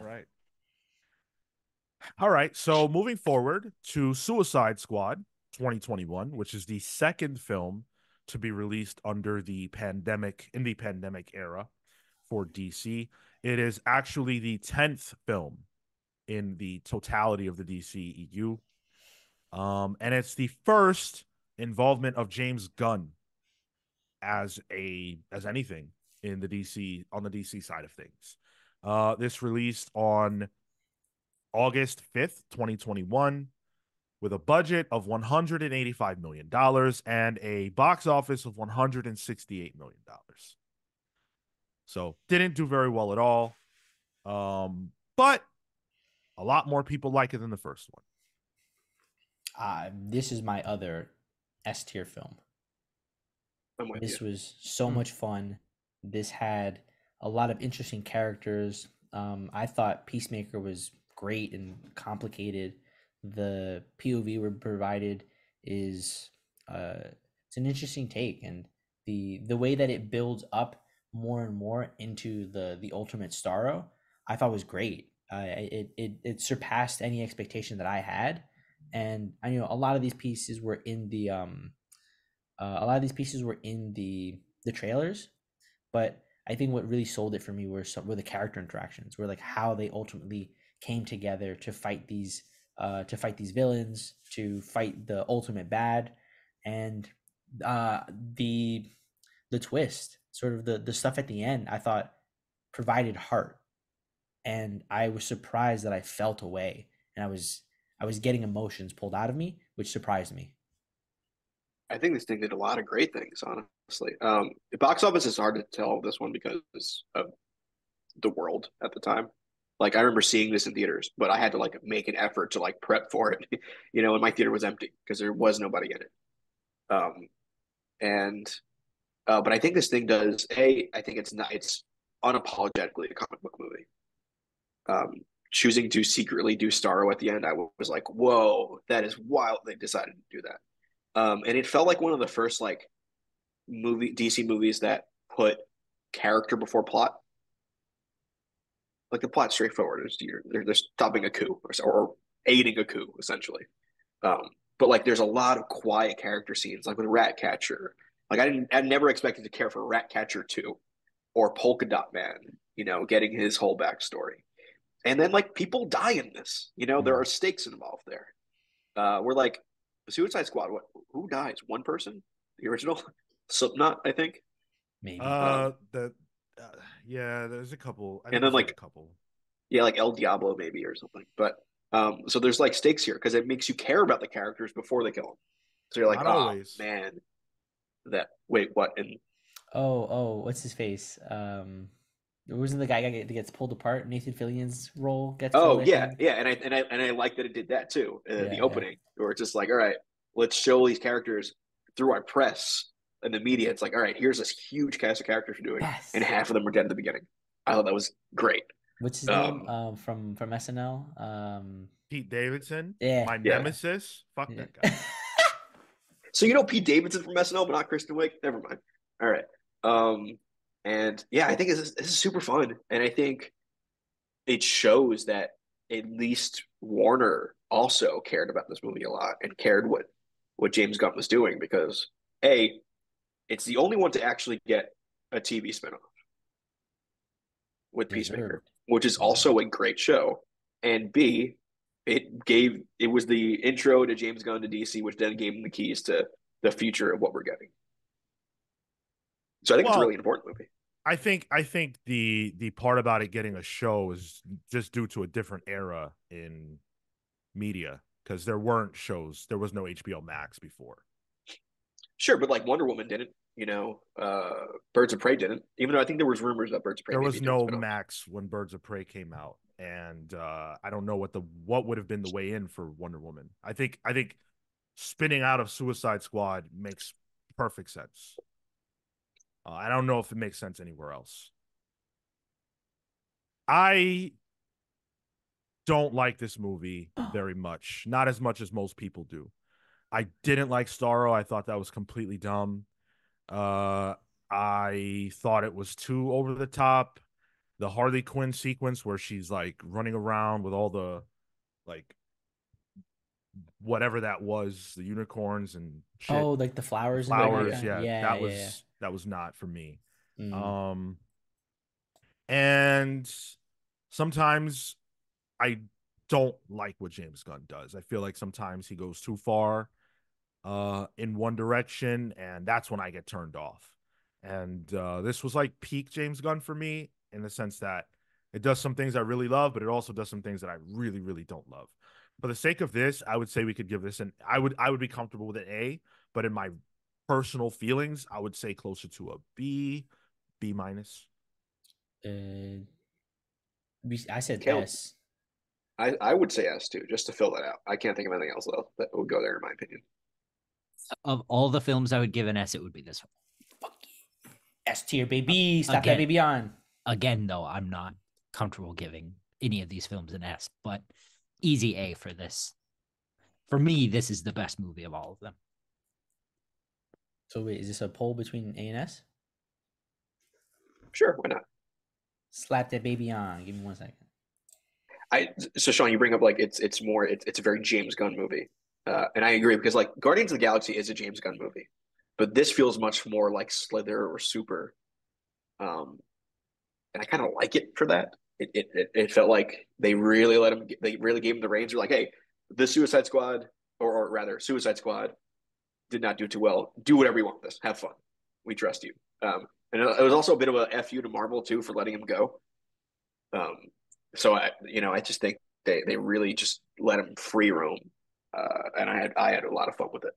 Yeah, yeah. I think the way that they allowed him to just like for almost free reign, helped to also usurp expectations because, I felt like I had a certain idea of what it was going to come into from the Guardians movies, and so at that point, Guardians 2 had come out a few years back. I wasn't hot on that, and so I was like, I don't know how I feel about it. Like I'm excited about the potential for some of these new characters and some of these new actors, in particular because of some of the high profile people that they got. But I like the swerve, and that immediately hooked me in. I'm like, oh, cool. Actually, we're leaning hard into what made the first one a lot of fun for me in terms of the Guardians movie, and then he's gonna go out because it's gonna be a little bit more mature. You can swear, you can kill, you can do crazier things that I think played into Gunn's wackiness.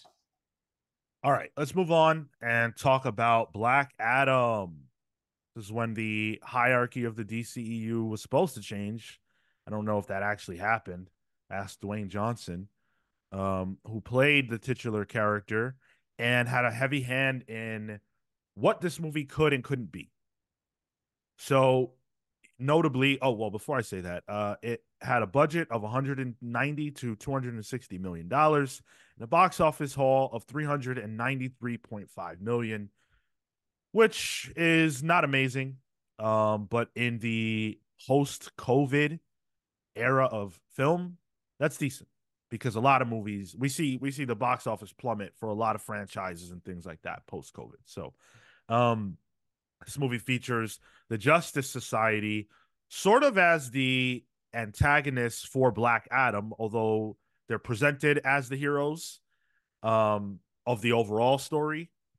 And, it's Black Adam defending Kondak from invaders and, you know, having to fight the JSA while they try to recruit him. And will he be an ally in the battle against from good and evil, or will he be, an enemy? And that's kind of the framing of the movie. And this is probably, other than Justice League, the most disappointing movie for me because I thought, after watching it, I thought, wow, this could have been great. This really could have been amazing. There are some very, very, very interesting things set up here. I think the version of Black Adam that they choose to go with is compelling, and they could have done a lot more to analyze the like how much do superheroes really understand the problems of the world? They understand how to deal with a dark side or a brainiac or whatever, but what do they know about terror? Like what do they know about foot to ground, day to day violence and horror? And how do they deal with that? And is Black Adam really wrong because he's in the trenches dealing with stuff that they don't see? I think that was cool, but they didn't go that route. They don't actually have the depth of an analysis. What I will give the movie though is that the action is some of the best I've ever seen in a superhero movie, and the costumes are amazing. Dr. Fate, holy shit. Come on. Pierce Brosnan, and he just looks the part, and it's amazing. The helmet, forget it.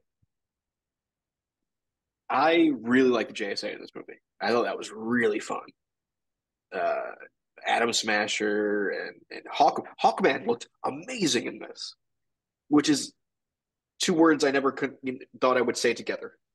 Um, I think that had a lot of potential.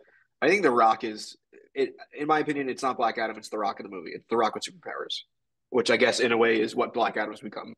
Um, I have more of a history with the character, so it doesn't really feel like Black Adam to me. And then knowing all the behind the scenes stuff that kind of taints my view of this movie. Um, because and being a wrestling fan, like this is just The Rock for me. And also, it has the most annoying kid character in any movie I've seen in a long time. Um, that kid in this movie annoyed the hell out of me. um, I think this is like this might be a C for me. I don't feel like I could say a D fully, but it's a C. I think it's more watchable than some of the D's we put on this list. Oh, this is straight D for me. This film is out of an entirely different era. Like if we'd gotten this in 2002, we would have been thrilled. The Madam Web of DC. Yeah, like it just like I absolutely agree with everything Sean said. And I think this movie is an utter failure because it didn't stick the landing for any of it. It didn't, it didn't even make Black Adam question any of it. And then you have the Rock of it all, and it just this movie is ass. Not to mention Henry Cavill at the end too. For what? Yeah. For the purposes of this list, I would give it a C, but outside of the confines of the DCEU, I would give it a D. Yeah, it's kind of where I am, Sean. Yeah, these things are on a curve for me. Yeah. So what is that Marco, net to? I think that would go to a C. Marco, have you seen it? No. Okay. No? Okay. So let's see. So yeah, I'll put it in C. All right. Now, so the first of all of these movies that I simply did not watch. We move on to Shazam, Fury of the Gods, which was released March 17th, 2023. We are very close to the end here. This had a budget of 110 to 125 million dollars and a box office of 134 million dollars. So that is really bad. That's really, really bad. I still posit that this movie suffered from the sins of all the movies prior. This was fun, great characters. I thought the dynamics that were explored towards the tail end of the first Shazam movie were continued and grew. Like there was time in between that made things compelling. There was a moment I teared up and like almost cried from the character interactions, and I'm so unhappy that people didn't come back to this film to give Shazam a shot, because I think it does really good work. The end fighting sequence, once you start getting into, you know, like the big splashy stuff, people throwing fists, that's where I fell asleep, but woke back up. The movie wrapped up pretty clean, and it became a lesson about Barry, about how he feels like he was stuck in, or rather Billy, how he feels like he was stuck and how he needed to grow beyond feeling alone and feeling like he needed to be able to move forward while losing the people that he loves, and not losing them in like they're dying, but losing them because as you grow, people might grow apart, but it doesn't mean that they don't still love you, that they don't still care, and you can't still have and form those relationships. This was solid A, dude. Get the fuck out of here. Solid bro. A. There's no chance in hell. Go to the audience. There's no fucking way. You're just gonna deny my fucking opinion? There's no way. Exactly. The only opinion on this podcast, I would say. Let me clarify this. I didn't see this film, but as soon as Marco started talking about it, I reflexively picked up my phone and started flipping through it. Oh fuck, dude. So I don't know what that says. I'm gonna present a counterpoint. I'm going to present a counterpoint without even having seen this movie. So the first Shazam movie clearly and cleanly sets up the future with that little fucking bug. What's his name? Mr. Mind or whatever? Mr. Mind. Yeah. Mr. Mind and Savannah and all that. Oh, and by the way, there's a character called Black Adam who is Shazam's actual antagonist. And who the fuck is in that movie? They got the fucking octogenarians. They got the horticulture women from Jonathan Hickman's X-Men to moonlight as the villains for Shazam for some strange reason that to this day I don't understand. I'm not going to talk about Helen Mirren and Lucy Liu like that. That's just rude. Lucy Liu, no. Lucy Liu is not an octogenarian. I'm talking about the presentation of those characters that are nameless in terms of having any history in DC Comics. These movies do not need new characters. You don't have to invent new characters when there's a wealth of villains and enemies that you could use. This movie's an abomination, and I didn't even see it. Get a poll up, Marco. Get a poll up. Here's the thing, though. If Marco's the only one who saw it, rules state that Marco would have the opinion, I think. Well, I don't agree with what? it, but this is 3 out of 4 disagree. It ain't going down like that. Yeah, no chance in hell. I don't want to break the rules just because, especially if he's trying to put it in A. All right, let's see. We're gonna. My man couldn't even summarize it without me picking up my phone. It's not happening. That's not my fault. You got ADD, Can you name the villains? Of course not. That's not a fair point. I do have an issue with Marco. You saying you fell asleep in a movie and you're still giving it an A. Like, I think your scale's a little skewed. I want to say the Hendrik Perry goes, someday I hope to channel member. Thank you very much.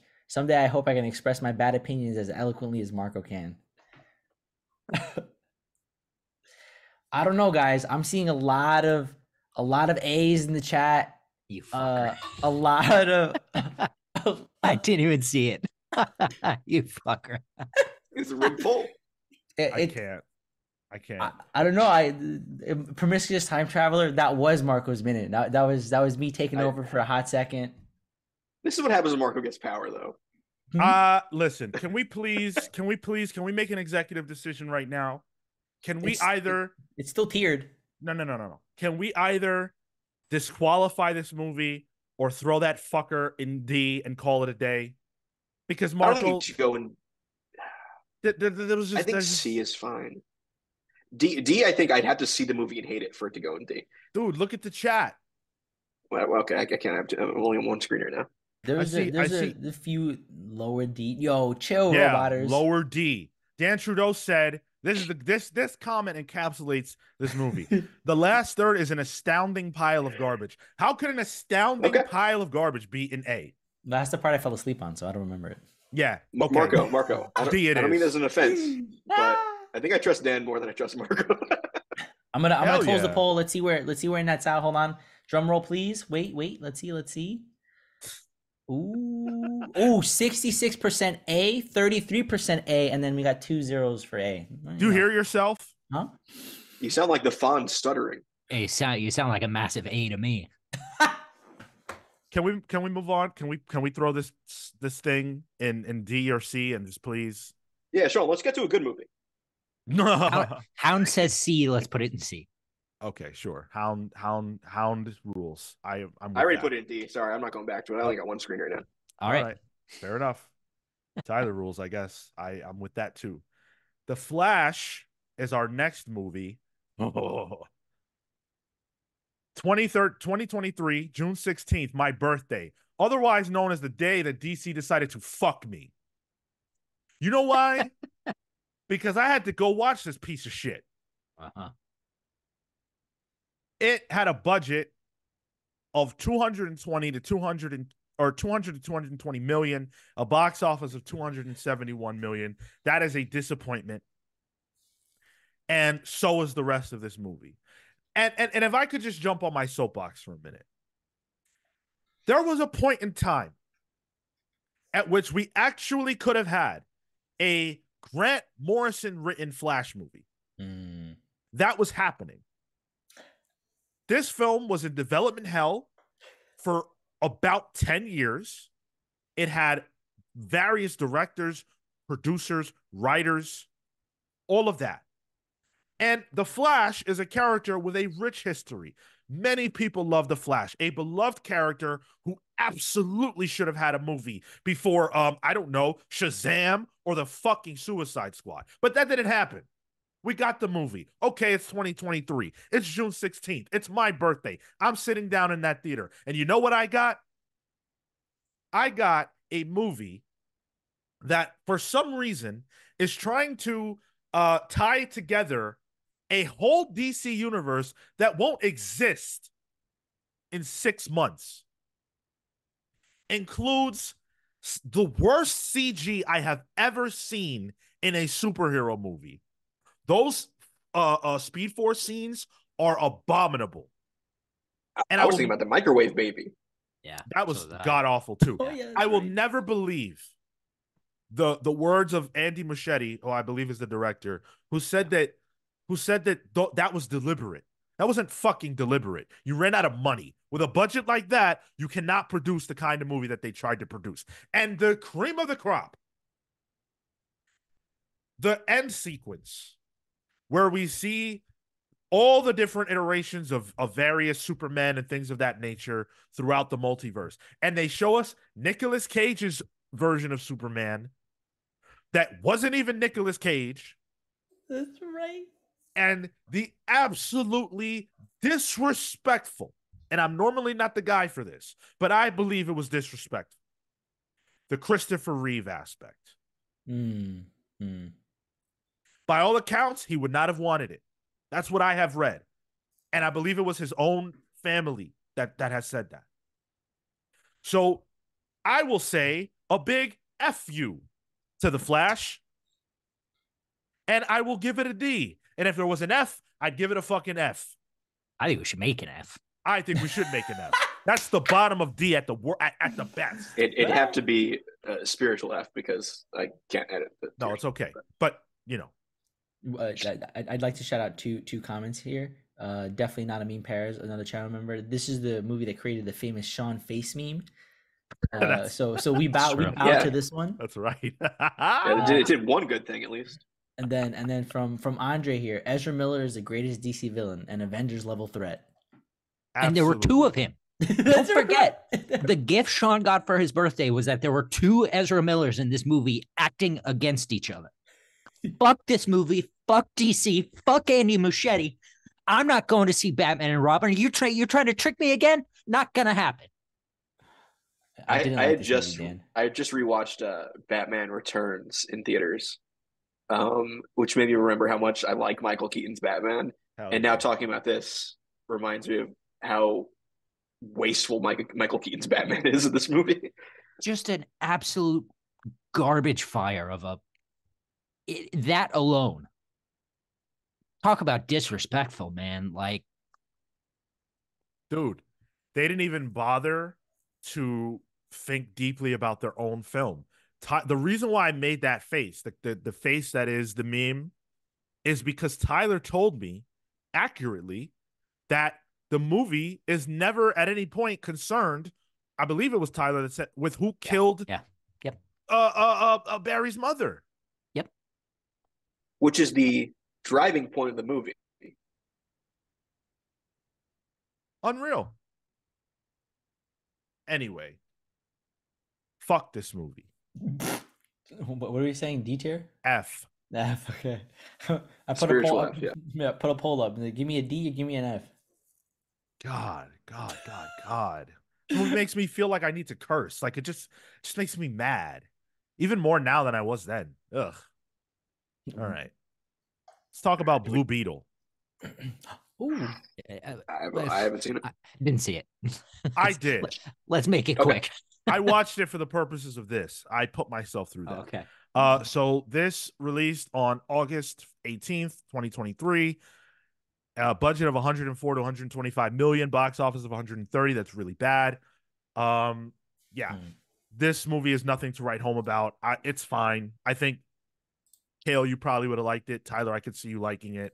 It's a family movie. It has good beats and moments, but overall, the villain is Omak, and that was bizarre. Like Yeah. not in a good way. I didn't know that. Okay. Yeah, it's I don't know Omak very well. I've never really seen that concept used in the comics, but it was just a dude in a suit. And so yeah. Yeah, so Not too far off, solid to be C, I honest. think. Definitely a C. Yeah. Wow, the chat is actually really split. Yeah, we got A, B, C, B, C A plus. A solid 2004 movie. That is exactly right. I don't need to So say good. any more words about it. That's so good. Damn, aggressively relaxing, perfect Blue Beetle movie. S, yo, chill. Stop. I mean, He's well, hold he's on. being aggressive. Yeah. Stop. Oh, yeah, that's right. Compare it to the other Blue Beetle movies that are out, right? Like, Fair. The one Blue Beetle movie that we got. Can I just say that in this DCFU, we got a Blue Beetle movie before a Green Lantern anything. Nah. I will say this movie is a casualty of The Flash because The Flash took me so out of it. I did not care to see this. And also the strike was happening at the time. So I was like, all right, I'm just not going to. And also we knew that the DCU was at an end, which I do think hurt it a lot. Yeah. That's like when a comic already announced that the end is coming and there's like a new arc with a better team. And you're just like, all right, I'm just going to drop off now. Yeah. That's where we're at with the Krakoa and stuff. Like we know the future is at hand. Do we need Dead X-Men #1? Anyway. C, I would say. Yeah. Cool. All right. And that takes us to our last film. Aquaman and the Lost Kingdom, which released on December 22nd, 2023, just a few weeks ago. But budget of $205 to $215 million with a box office of $413.4 million. That $413 million is actually what, $700-ish million lower than what the first one made, but is also the most successful DCEU movie since 2018. Oof. And it was shite. Did you see it, Marco? No.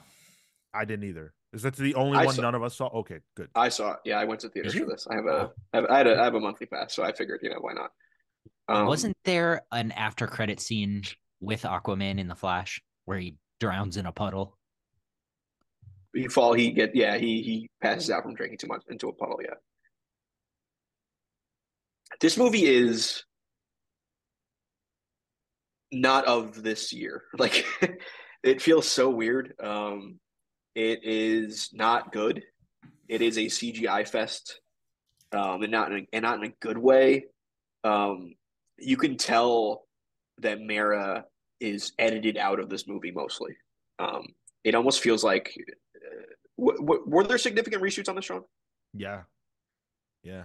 It almost feels like this should have been the Mara Aquaman movie, which then became the Ocean Master Aquaman movie because of the whole Amber Heard stuff. That I don't know if that's true, but I got that feeling where it's like they almost like explicitly made you not want to look at Mara. Like she gets knocked off.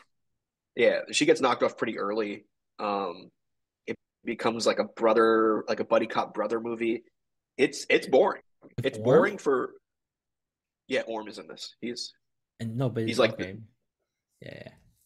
What's the question? I mean, it's Aquaman's brother.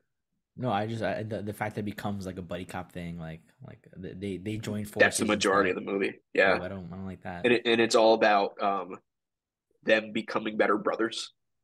That's the driving point of this. Black Manta is doing his best Willem Dafoe Green Goblin talking into his trident. It's weird. The final, I don't know if you've seen it on Twitter or whatever, or X, whatever. The final scene of the DCEU is in this movie, which is Orm at a fish and chips place eating a roach, or like a burger spot, because he's learning how to like the being a person of the land now. But I think it's just I think it's a good summation of the DCEU. It's like, all right, eat this roach and pretend you like it. Yeah. And by the way, nothing could make me not want to look at Mara. I just want to point that out. He was trying to look for you. He was looking for her in these scenes. Whatever amount of screen you and time, redheads, dude. Dude, listen, come on. I'm a simple man. Whatever amount of screen time she had, I'll watch it on a loop. There was a cool crab guy in this, but I think this is again, maybe a C. I don't. A D doesn't feel right. It's not good. You know what, D? I'll say D. I've seen a couple of C's in the chat. I see some D's as well. You can put it in D if that's what you feel. That's fine. I'm putting it before Flash, though. Yes, 100%. Yeah. And that is it for the DC films. We got through them. What was that? 15. Yeah, it made Kel leave. Yeah, Kel said, "I'm out of here. I'm done." And look, it made billions of dollars for Warner, right?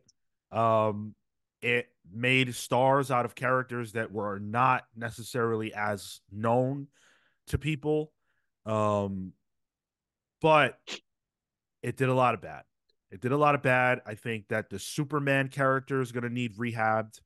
And hopefully James Gunn can do that with what's going to come next. I think that even like Aquaman might need a little rehabbing just because he went out a drunk. Most people their last thought of him will be that Flash ending, because so many of us didn't even bother to watch Aquaman. And I think the DC brand in general was harmed significantly by this era of films.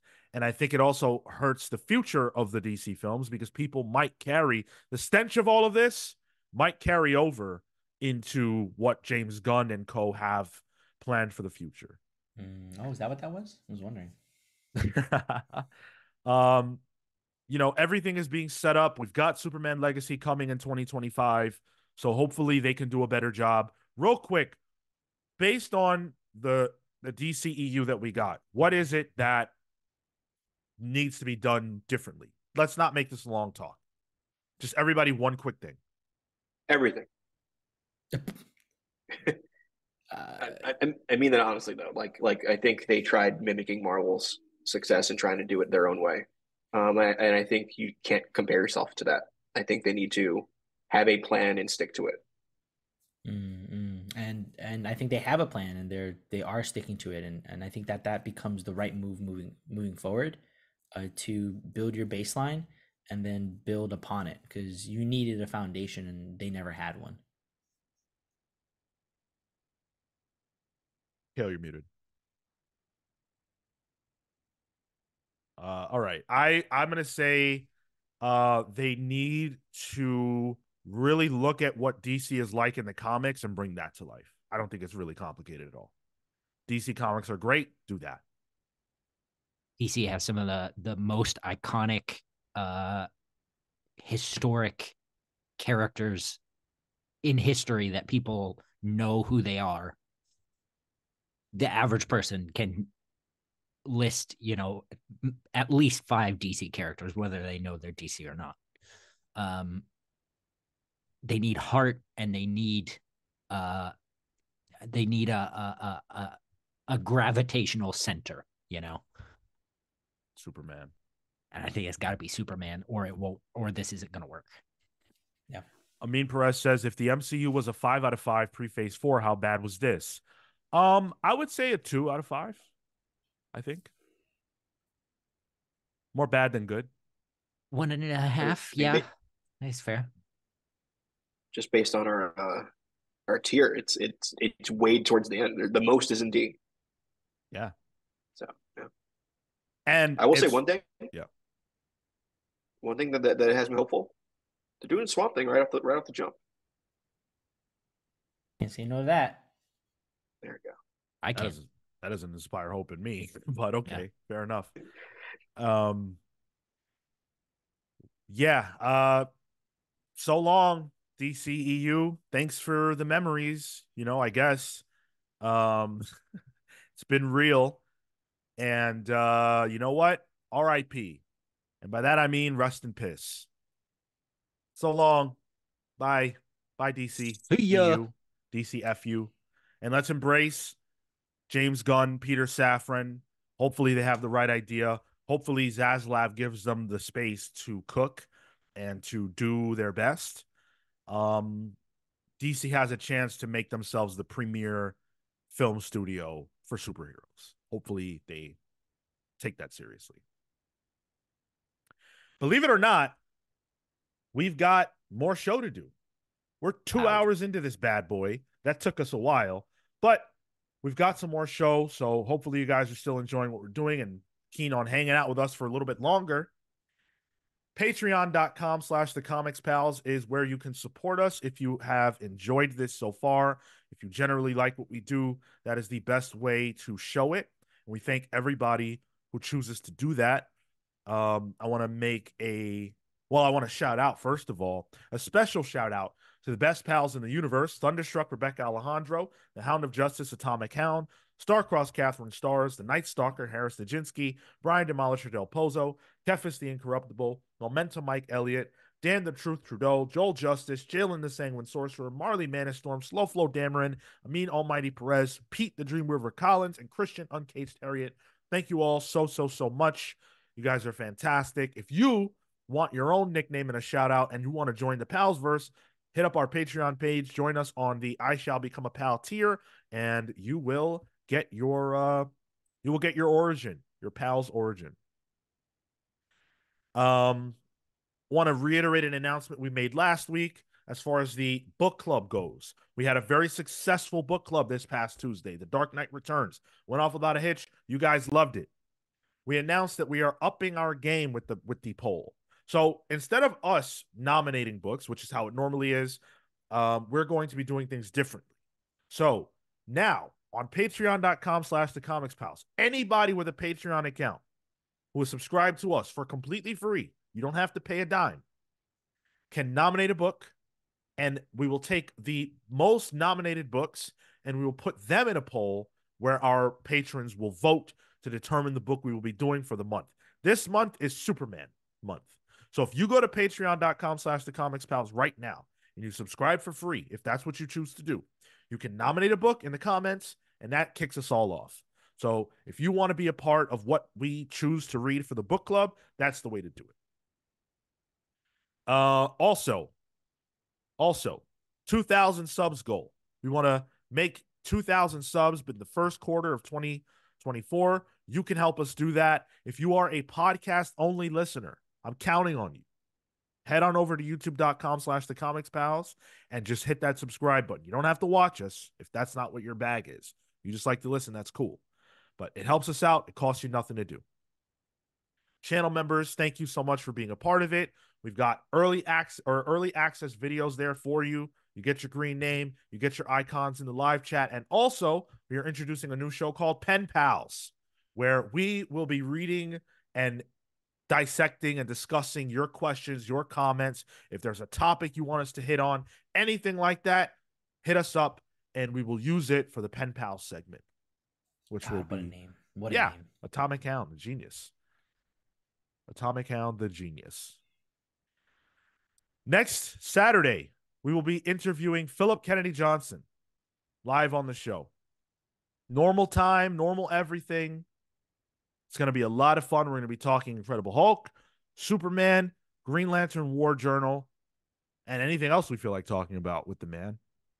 So come hang out with us for that. We want a lot of support. And I actually talked to the pals about this beforehand. We can workshop this right now. Fuck it. I thought it would be cool to be able to do a giveaway. So I was thinking that for the Philip Kennedy Johnson interview, we can do a similar giveaway to the one we did with Jeff Johns, or even on the Dark Knight Returns book club where we gave away a copy of the book. I was thinking that we could give away one of these three books, choice of the winner. Incredible Hulk Volume 1, Green Lantern War Journal Volume 1, or Superman Action Comics War World Rising. Yes. And maybe not Green Lantern because that's not out yet, but No. Yeah. Yeah, it's a great idea. Absolutely. Love it. Cool. Make sure to tell your friends. Yeah.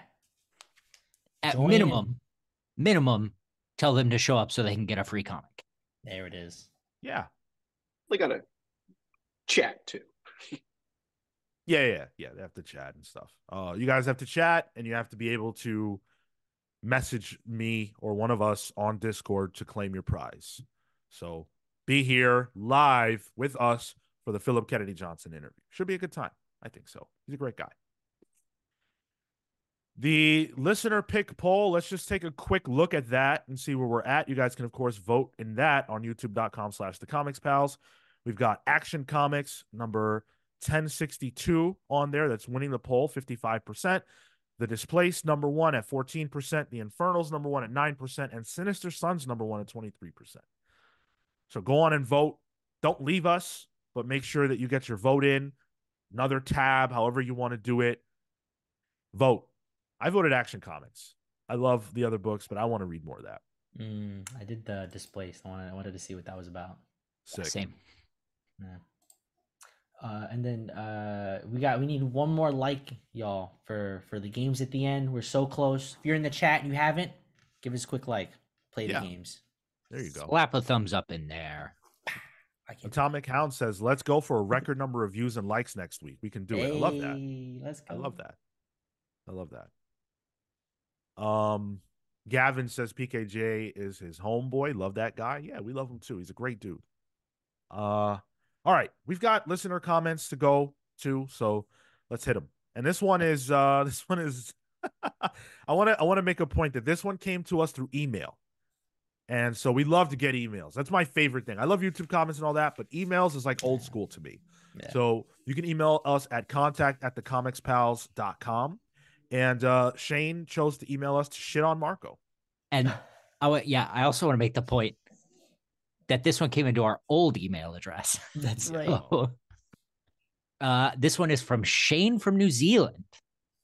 Hello, pals, and kia ora from New Zealand. That means hi and welcome from in Maori. Longtime listener, first-time writer. Thought I'd finally drop you a line after hearing Marco diss us Kiwis a couple of weeks back. So here I am to represent for Aotearoa. That's the Maori name for New Zealand.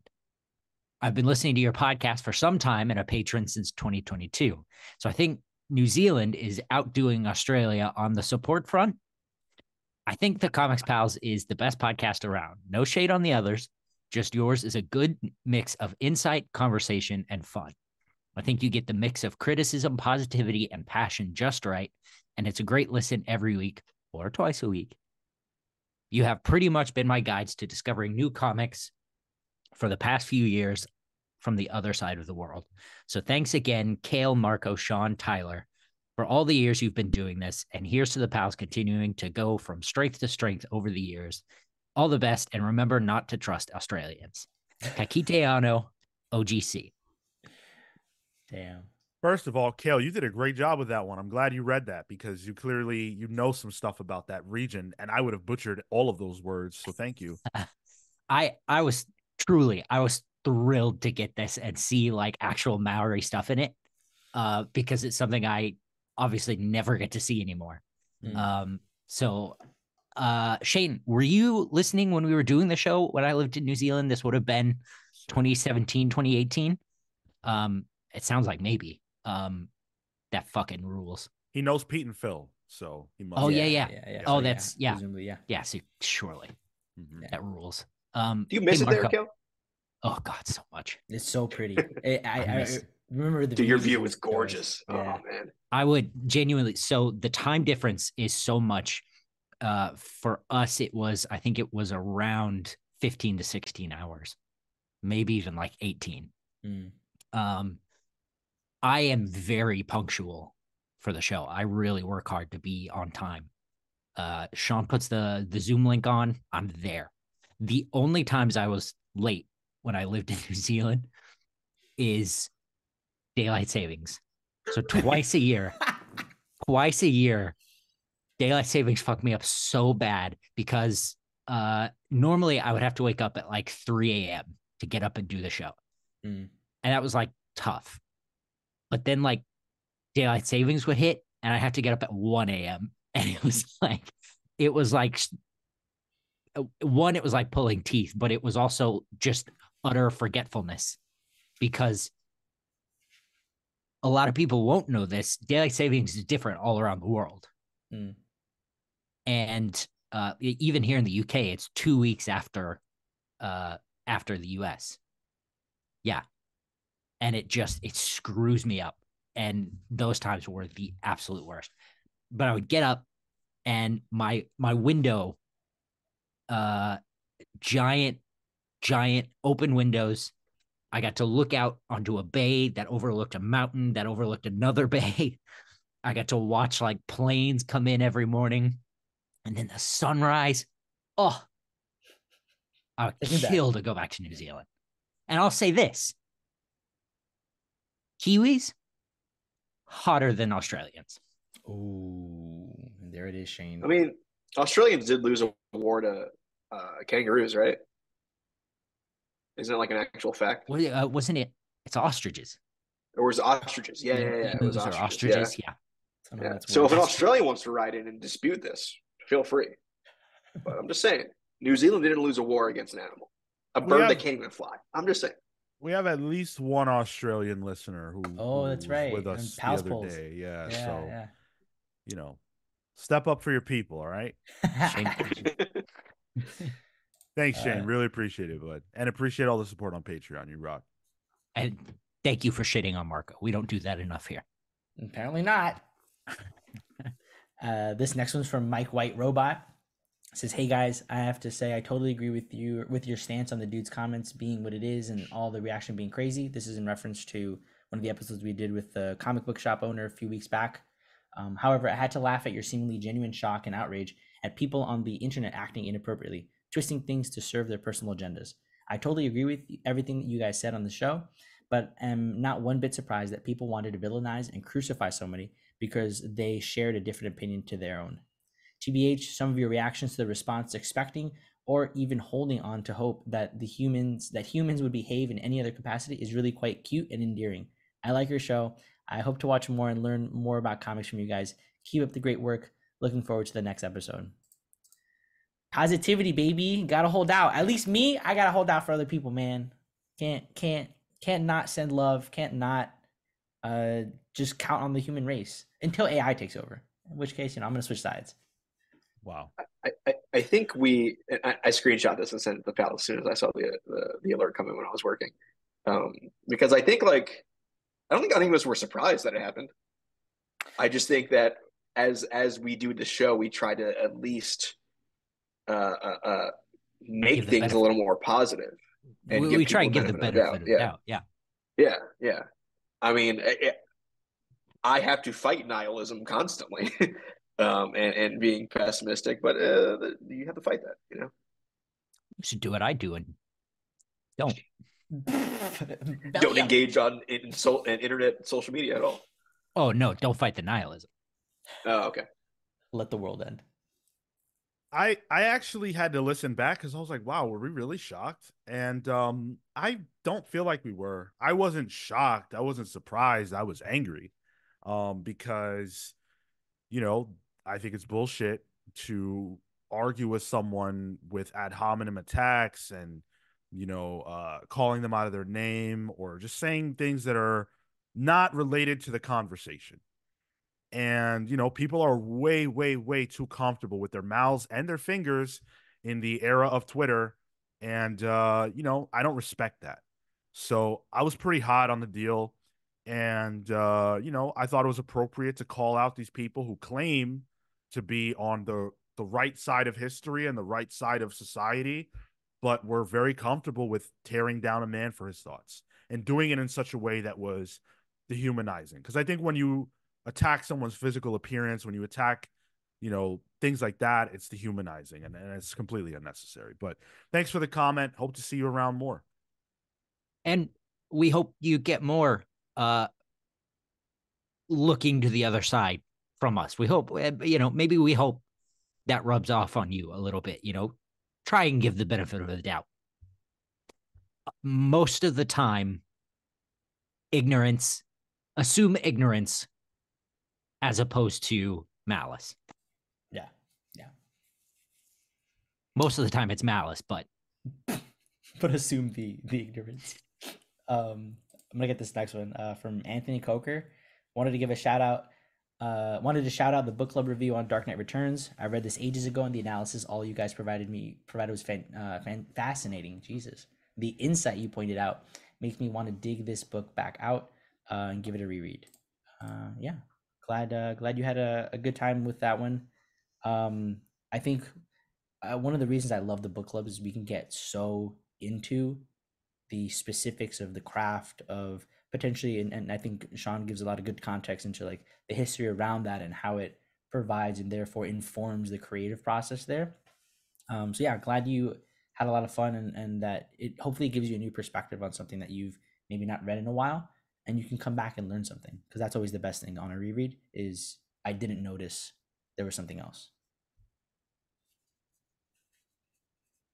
I wanted us to tackle this comment because of the fact that I put out a challenge on Pals Pulls this week that if you have not listened to our Dark Knight Rises or Dark Knight Returns book club, I challenge you that if you hear it, you will hear something that you didn't know before about the book, or that challenges your thoughts on it and makes you think about something different. I wholeheartedly believe that. So thanks. I'm glad you loved it. And I put that challenge out there. I don't care how much of a well-read person you are as it relates to this book. I think you'll find something new. We got one last one from 100 Iron Claw. I'm just getting into comics, and while I'm getting some lay of the land, I'm starting to pick up that there are less iconic and more gimmicky, forgettable runs within the big two in the last decade or so. Maybe this is just my sensibilities for how long a story should last, being not yet attuned to comic standards. For a very solid story run like The Court of Owls to last in total only 12 issues is absolutely unforgivable. The concept of The Court of Owls alone, along with Snyder's writing and Capullo's art, could have easily produced a run that lasts for 50 issues. I'm very worried that I've just stepped into the Marvel and DC arena, ready to be transformed, only to maybe find it going largely out of fashion these days. So Snyder, Capullo, they did last a long time. Yeah. Right? Yeah. I think the confusion here from a new reader is the idea of runs versus arcs. Yeah. Because that Court of Owls story does continue it kind of plays in the background for multiple arcs until the end of Snyder's run, which I think was like 50 issues. So like you kind of get what you want there with that story specifically. But yeah, I think you need to look at it more as the full run, which contains multiple arcs. It's not just trades, really.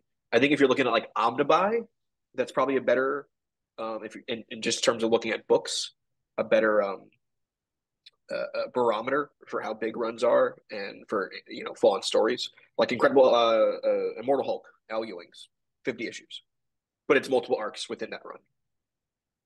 Um, that being said, long 50-issue runs are few and far between nowadays. um, so you will not get too many of those, but they're out there. Yeah, I think the thing is, like, you've got to remember that these books come out monthly. Sometimes they come out bi-weekly. It's hard to crank out a lot of material all at once, like that. And they've got to be produced fast, and they have to be produced fast to the quality that this modern audience demands. So it's hard to get a good long run like that. The other thing is that you also have to remember that comic book sales are fickle. You know, it's audience participation. It's as in buying books. It's also the social media culture war that surrounds it. And I don't say that in any leaning any one way or the other. It's just that there's a massive commentary on one side or the other, and sometimes that affects the sales of these books. And then you have executives that pull the rug one way or the other. So there's a lot that goes into whether or not a run will last a long time. That said, last year, comics had some of the highest numbers they've ever had. And that number keeps going up. And more generations of people are finding comic books. So it's not that they're dying. It's that, I think the superhero genre is maybe thinning in a way that is leading to more and better things on the horizon. I think that, saying like Court of Owls could have lasted 50 issues. I mean, look, man, that's 4 years, right? If the book comes out monthly, and if it doesn't, Greg Capullo's not drawing it. Like if it comes out bi-weekly or whatever. So, um, that's just not really realistic for comics. I don't think you would actually want the exact same like concept for 50 issues. Snyder and Capullo get to introduce a lot of different villains. They get to go a lot of different places during their run. I think you wouldn't say this if the run of Snyder and Capullo wasn't like it didn't have those major moments, those standout moments that became big unto themselves. Like Court of Owls is its own thing, but it's a part of a larger story, right? When we talk about Immortal Hulk, we don't separate into arcs. It's 50 issues of comics. That's the run. And so I think you kind of have to look at it from that perspective. As far as, like these being the bad days of comics or whatever, not by any means. They're still great comics. You're new to it, so you don't necessarily know where to look. But I think shows like ours and others, there are other shows that do it, can help you, figure out where the good places are to go. And online, I mean, there's so many resources. So I think you just have to put in a little legwork, put some elbow grease into it, and you will find your tribe and you will find the comics that you will love. They're out there. All right. Let's jump into the news, if you can believe it or not. But we've got very light news. So, Marvel is teasing the potential relaunch of the 2099 line of comics. So, they celebrated, I mean, they didn't really celebrate, but it happened. 30 years of 2099 in 2022. And we've gotten like the Spider-Man 2099 stuff from Steve Orlando. We just had the most recent mini series come to an end, and at the end of that, it features a big image that says coming summer 2024, 2099. I assume Steve Orlando is going to be the, spearhead of this or one of them, considering that he's been working in the space for some time. I have no comic book connection to 2099 whatsoever. I absolutely adore the design of Spider-Man 2099. It's probably my favorite Spider-Man overall. But I couldn't care less about anything related to 2099 outside of that specific thing, the costume. So this is a huge pass for me, but I know other people love it. I'll have to see the books that get announced out of this. I think that I'm cautiously curious and like creative teams involved. I don't know why they didn't push 2099 more when Spider-Verse was out. You know, the main antagonist of that was Miguel O'Hara. So not having some synergy there is confusing but unsurprising. Um, I would like to see Doom 2099. I think that's an awesome character. I think Ghost Rider 2099 is really cool. Even Punisher 2099 are some really cool characters, both in design and concept. Like Ghost Rider 2099 is like a techno spirit thing. It's weird, and especially with the added interest with this whole like cyberpunk game and like the idea of cyberpunk is pretty pertinent in pop culture right now. Having a whole world where it's that and they lean into that could be cool if they have the right teams on it.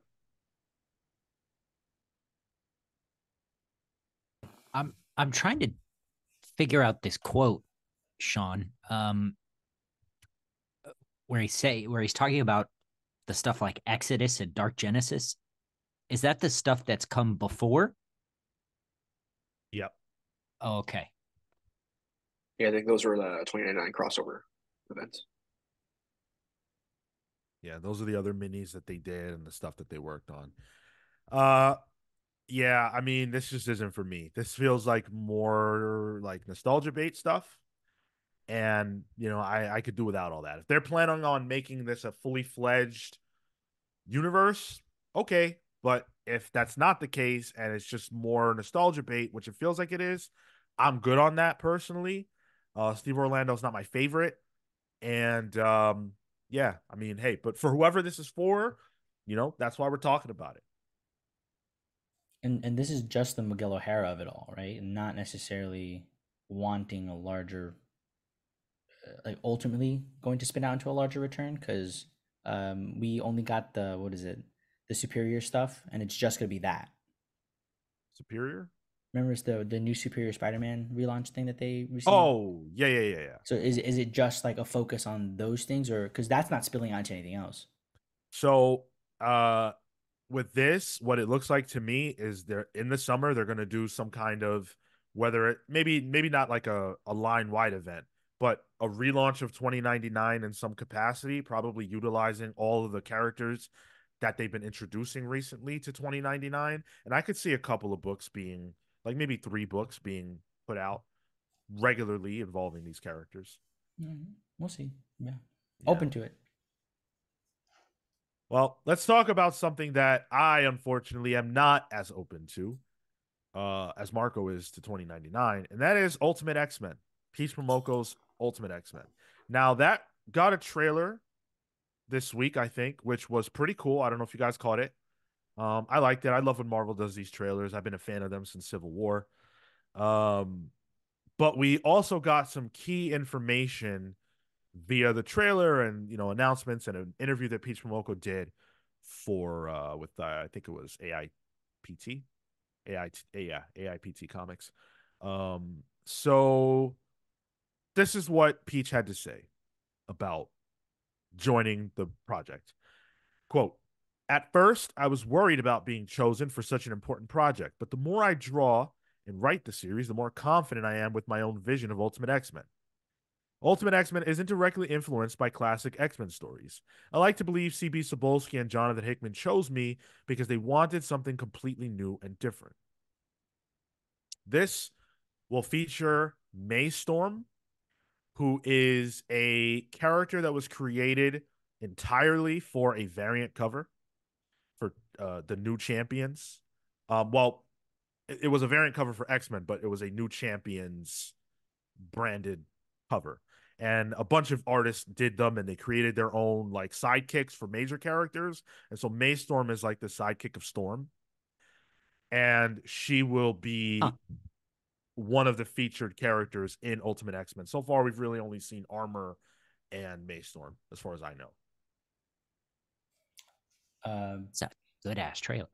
Yeah, the visuals alone, and from like a style perspective and an aesthetic perspective, Peach Momoko hits the mark on everything. It's a little bit manga, it's watercolor. There's texture to her things, thin lines, all the things that just for me hit the mark. And of the stuff that she did, I'm forgetting the titling, but the other X-Men pieces of the past that she had done released, I Demon enjoyed. Days. Yes, Demon Days. Oh, is that X-Men? I didn't know that. Yeah, yeah, and it was X-Men, but like in feudal Japan, and Oh, the ways that she would design characters and the way that she would even pit old characters together for certain things was genius. I loved it. I had so much fun. It was engaging. The only frustrating part was the numbering. Every issue was a new number one, and it was like Demon Days X whatever happened number one. Right, Then right, the next right. one was, and that became hard to follow. But off the back of that, it's exciting to see that she's going to come playing this world again that is technically outside of the mainstay Marvel things and is now kind of for a new generation, especially the way that the Ultimate stuff has been kind of building. It's not the same of as the previous versions of Ultimate, and so this is something net new. I'm incredibly excited for it. I'm beyond unexcited. And I think while the trailer was cool, I don't see a reason to make this an X-Men comic if it's just Peach Momoko's, hey, I'm going to do whatever I want because I don't care about these characters. Um, that's not interesting to me at all. It doesn't feel congruent with what Hickman has done so far. And there are so many X-Men that people love and adore. It feels weird to put that franchise in the hands of somebody that wants to tell stories about Armor and a character that they created for a random cover. I'm not saying that to say that there won't be any other X-Men. I'm sure they will. There will. But on its face, as of now, this is something that I just don't get it. I really don't. The I blurb. don't. Okay. Yeah, I don't think it's fair to say she doesn't care about the characters. Because we don't know that. We'll see. What's in this, and I think the world that Hickman sets up, being really faction based, but it is clearly delineated by a map and who controls what.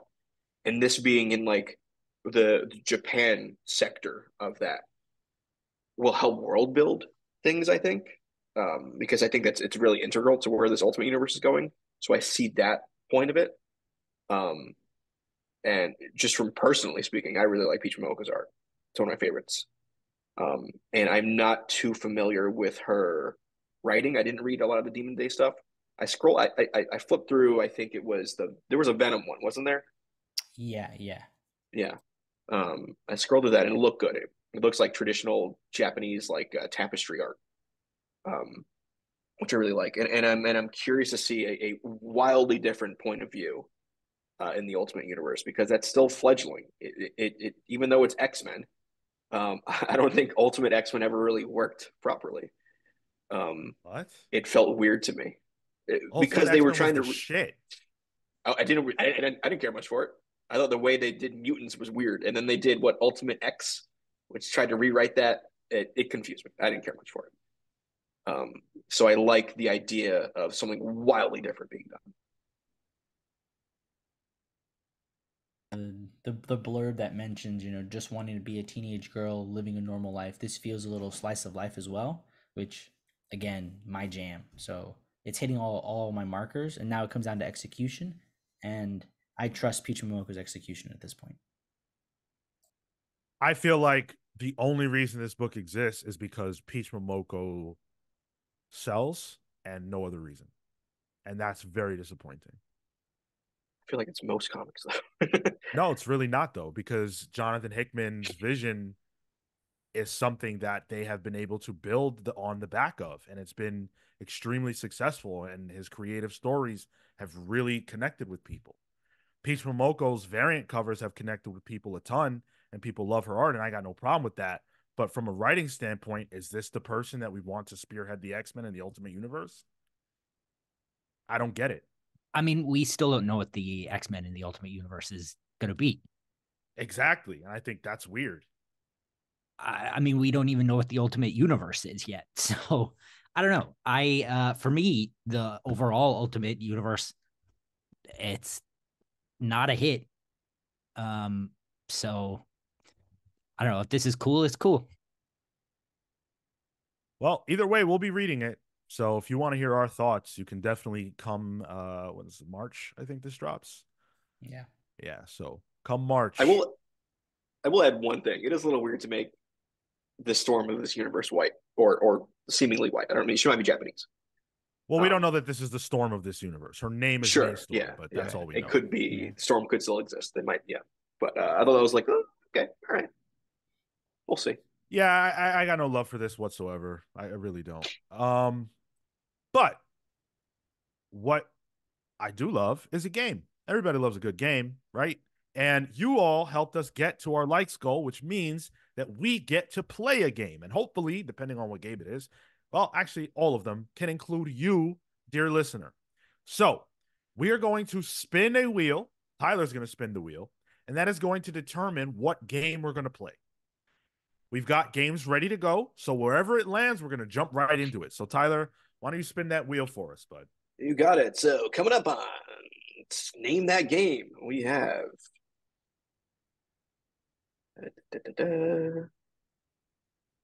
Two Truths, One Lie. Oh, okay. Been a while for that one. I was hoping that it would land here. That's fun. All right. So it's a very, very, very simple game. I'm going to tell you 3 different things. And one of the things that I say, one of the stories that I tell you is a lie. All of them are based on comics, and they're all based in truth. I'll say that. And I'll say nothing more. So here we go. All right. Haven't done one of these in a while. Here we go. All right. So the first one is Superman and Big Barda filmed a porn. Sounds crazy, right? Those are words I never expected to say. A 1987 issue of Action Comics features a very convoluted storyline in which Darkseid gives Mr. Miracle a videotape that features Big Barda dancing provocatively. Cut to a mind-controlled Big Barda and Superman being forced by a villain named Sleaze to film a sex tape. Mr. Miracle crashes the production just in time to watch Superman and Barda share a passionate kiss. Defeated, Sleaze blows himself up, leaving the heroes to awkwardly agree to never discuss or recall what they were made to do. What? Okay. All right. Next we have Jubilee was originally meant to die in one of her early appearances. Jubilee is one of the more popular characters created during the Chris Claremont era of X-Men stories, being a part of the Cyclops-led Team Blue and serving as the point-of-view character in X-Men the Animated Series. She almost didn't last long enough as a character to make her animated series debut, though, as Claremont revealed in a 2007 interview with CBR that he initially intended to kill her off relatively early on. During an encounter with the Reavers, Jubilee was set to die at the hands of Lady Deathstrike, furthering the blood feud between her and her former flame and protector of Jubilee, Wolverine. Ultimately, Claremont decided to keep her around as he thought she could serve as an important role as the young newcomer character the X-Men hadn't had since Kitty Pryde, and he simply found Jubilee fun to write. Last up, we have Magneto wasn't originally a Jewish Holocaust survivor. Magneto is the ultimate enemy of the X-Men, a mutant supremacist who wants nothing more than to see Homo sapiens live under the heel of mutant kind.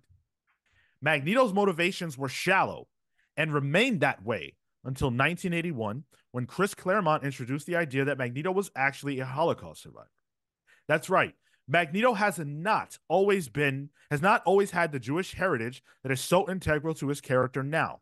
In fact, he hasn't even officially, canonically been portrayed to be Jewish until Magneto Testament in 2009. So those are the three stories. You guys tell me which one is true and which one is a lie.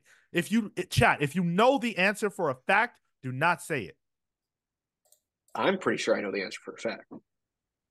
Okay. I know for a fact the Big Barda one is true. You would. I have a folder in my phone of comic book panels out of context, and there are multiple panels from that I have. I'm pretty sure the lie is the Jubilee one. I feel like that's Kitty Pryde instead. Interesting. I think the lie might be the Magneto one. No, I think that one's true. So I think it's the Jubilee one. No, I think the lie is the Magneto piece. I think there was a time where that wasn't the backstory and the origin, but I don't think it was 1981. That seems way too late to be able to establish such a character, especially considering the 60s, like 20 years. So you think the lie is the dating, not the overall question that's being held up? Right, okay. Right. I think it's the dates. It's very, very much like actually from Game Jam, from Dropout TV. Actually, yeah. Like a very minuscule thing. See, the date actually makes sense to me because there was a big gap between Stan Lee's X-Men and then the Uncanny stuff, which would really focus on making the X-Men more of a cultural presence. Yeah. You know, a worldwide presence with different beliefs and races and, you know, nationalities. So that one makes sense to me. It was reprints for like over a decade. Yeah. Of X-Men books. Yeah. And Kitty Pryde, I think one of the first during that Claremont run was one of the first to be, I guess, maybe not openly Jewish, but maybe I messed up. I'm sticking by it. All right, so your answer is what, Marco? My answer is the lie is Magneto, Barda, and Superman's true. Jubilee is true. Okay. Tyler, you said Jubilee is a lie, and Kale, you also said that? Yeah. All right, and I've got a poll up now, and we'll see how that plays out. So this was a lot of fun to put together, actually. This is one of the harder things to do just because I have to figure out a way to present you guys something that is not true as if it is. So, you know, you have to like take pieces of things that are true or, you know, things that might be true somewhere else and make them work. And so I'll give the answer.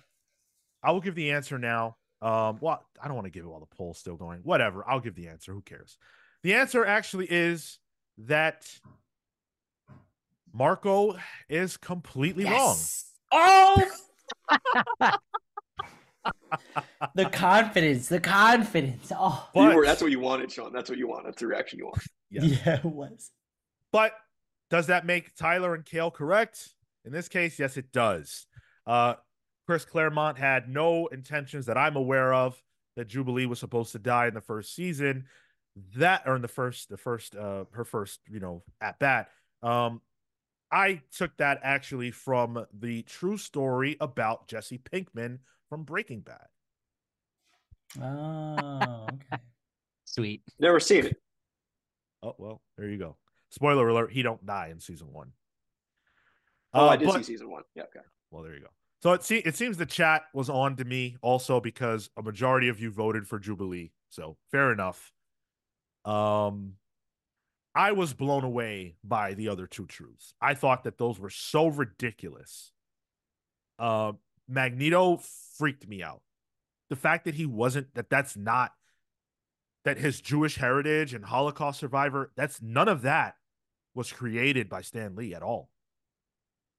Claremont felt that because Magneto was irrelevant and he felt like Magneto should be the big villain, but he was thin. He didn't have much going on. And so, like Claremont did with so many of the other X-Men, and characters in their world, he started to pepper in bits and pieces of what he wanted their heritage to be. And fun fact, Claremont himself was Jewish. Yeah. So he took a lot of that stuff and added it to Magneto, but Marvel wasn't that keen on actually explicitly saying what Magneto was. That is why the Romani aspect of his and Scarlet Witch and Quicksilver's heritage exists. Oh, that was more acceptable. Mm-hmm. Oh, interesting. Which is a very funny thing to think. Yeah. Wow.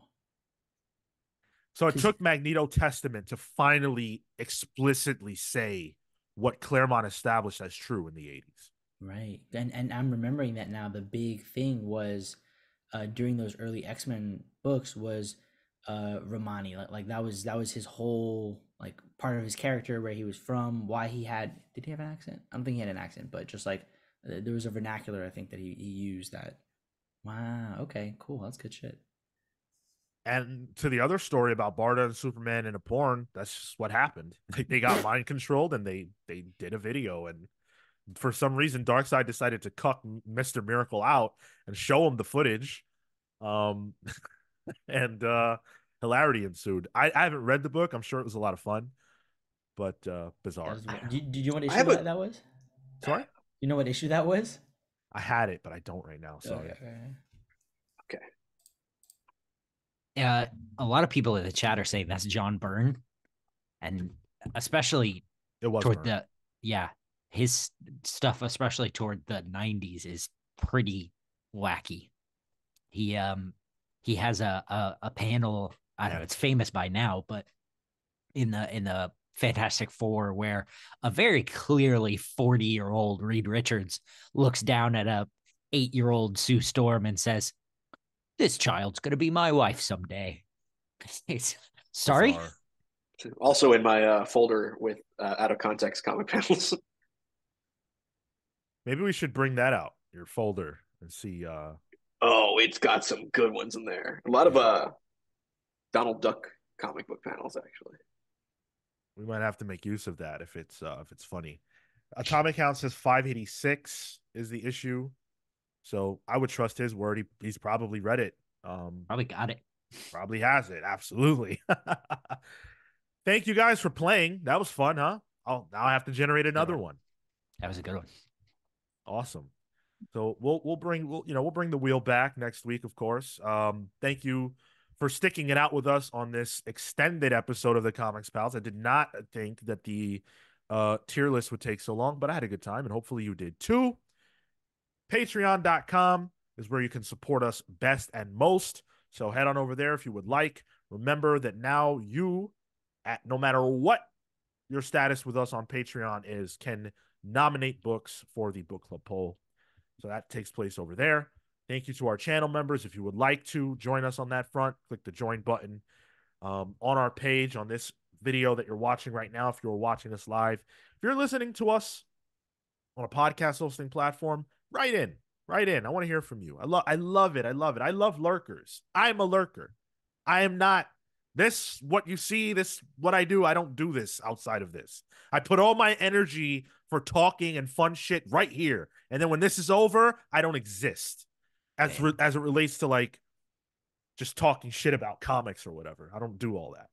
Same. So thank you. Follow us on social. We got to get to 1,000 subs. What's going on with that on social? 1,000 followers. Follow us everywhere. Social media, X, Instagram, wherever the fuck. I don't know. Follow us. Instagram's heating up, I feel. Yeah. You've been doing great. You've been doing great on the Instagram. The TikTok is bussing. Everything's bussing here our way on the Comics Pals. And it's all because of you guys. Thank you so much. We will see you. Next time we'll be live is Thursday at 6 p.m. Eastern for Pals Polls. But then next Saturday, Philip Kennedy Johnson, be here, 10:15 a.m. We will see you then. Until then, take care.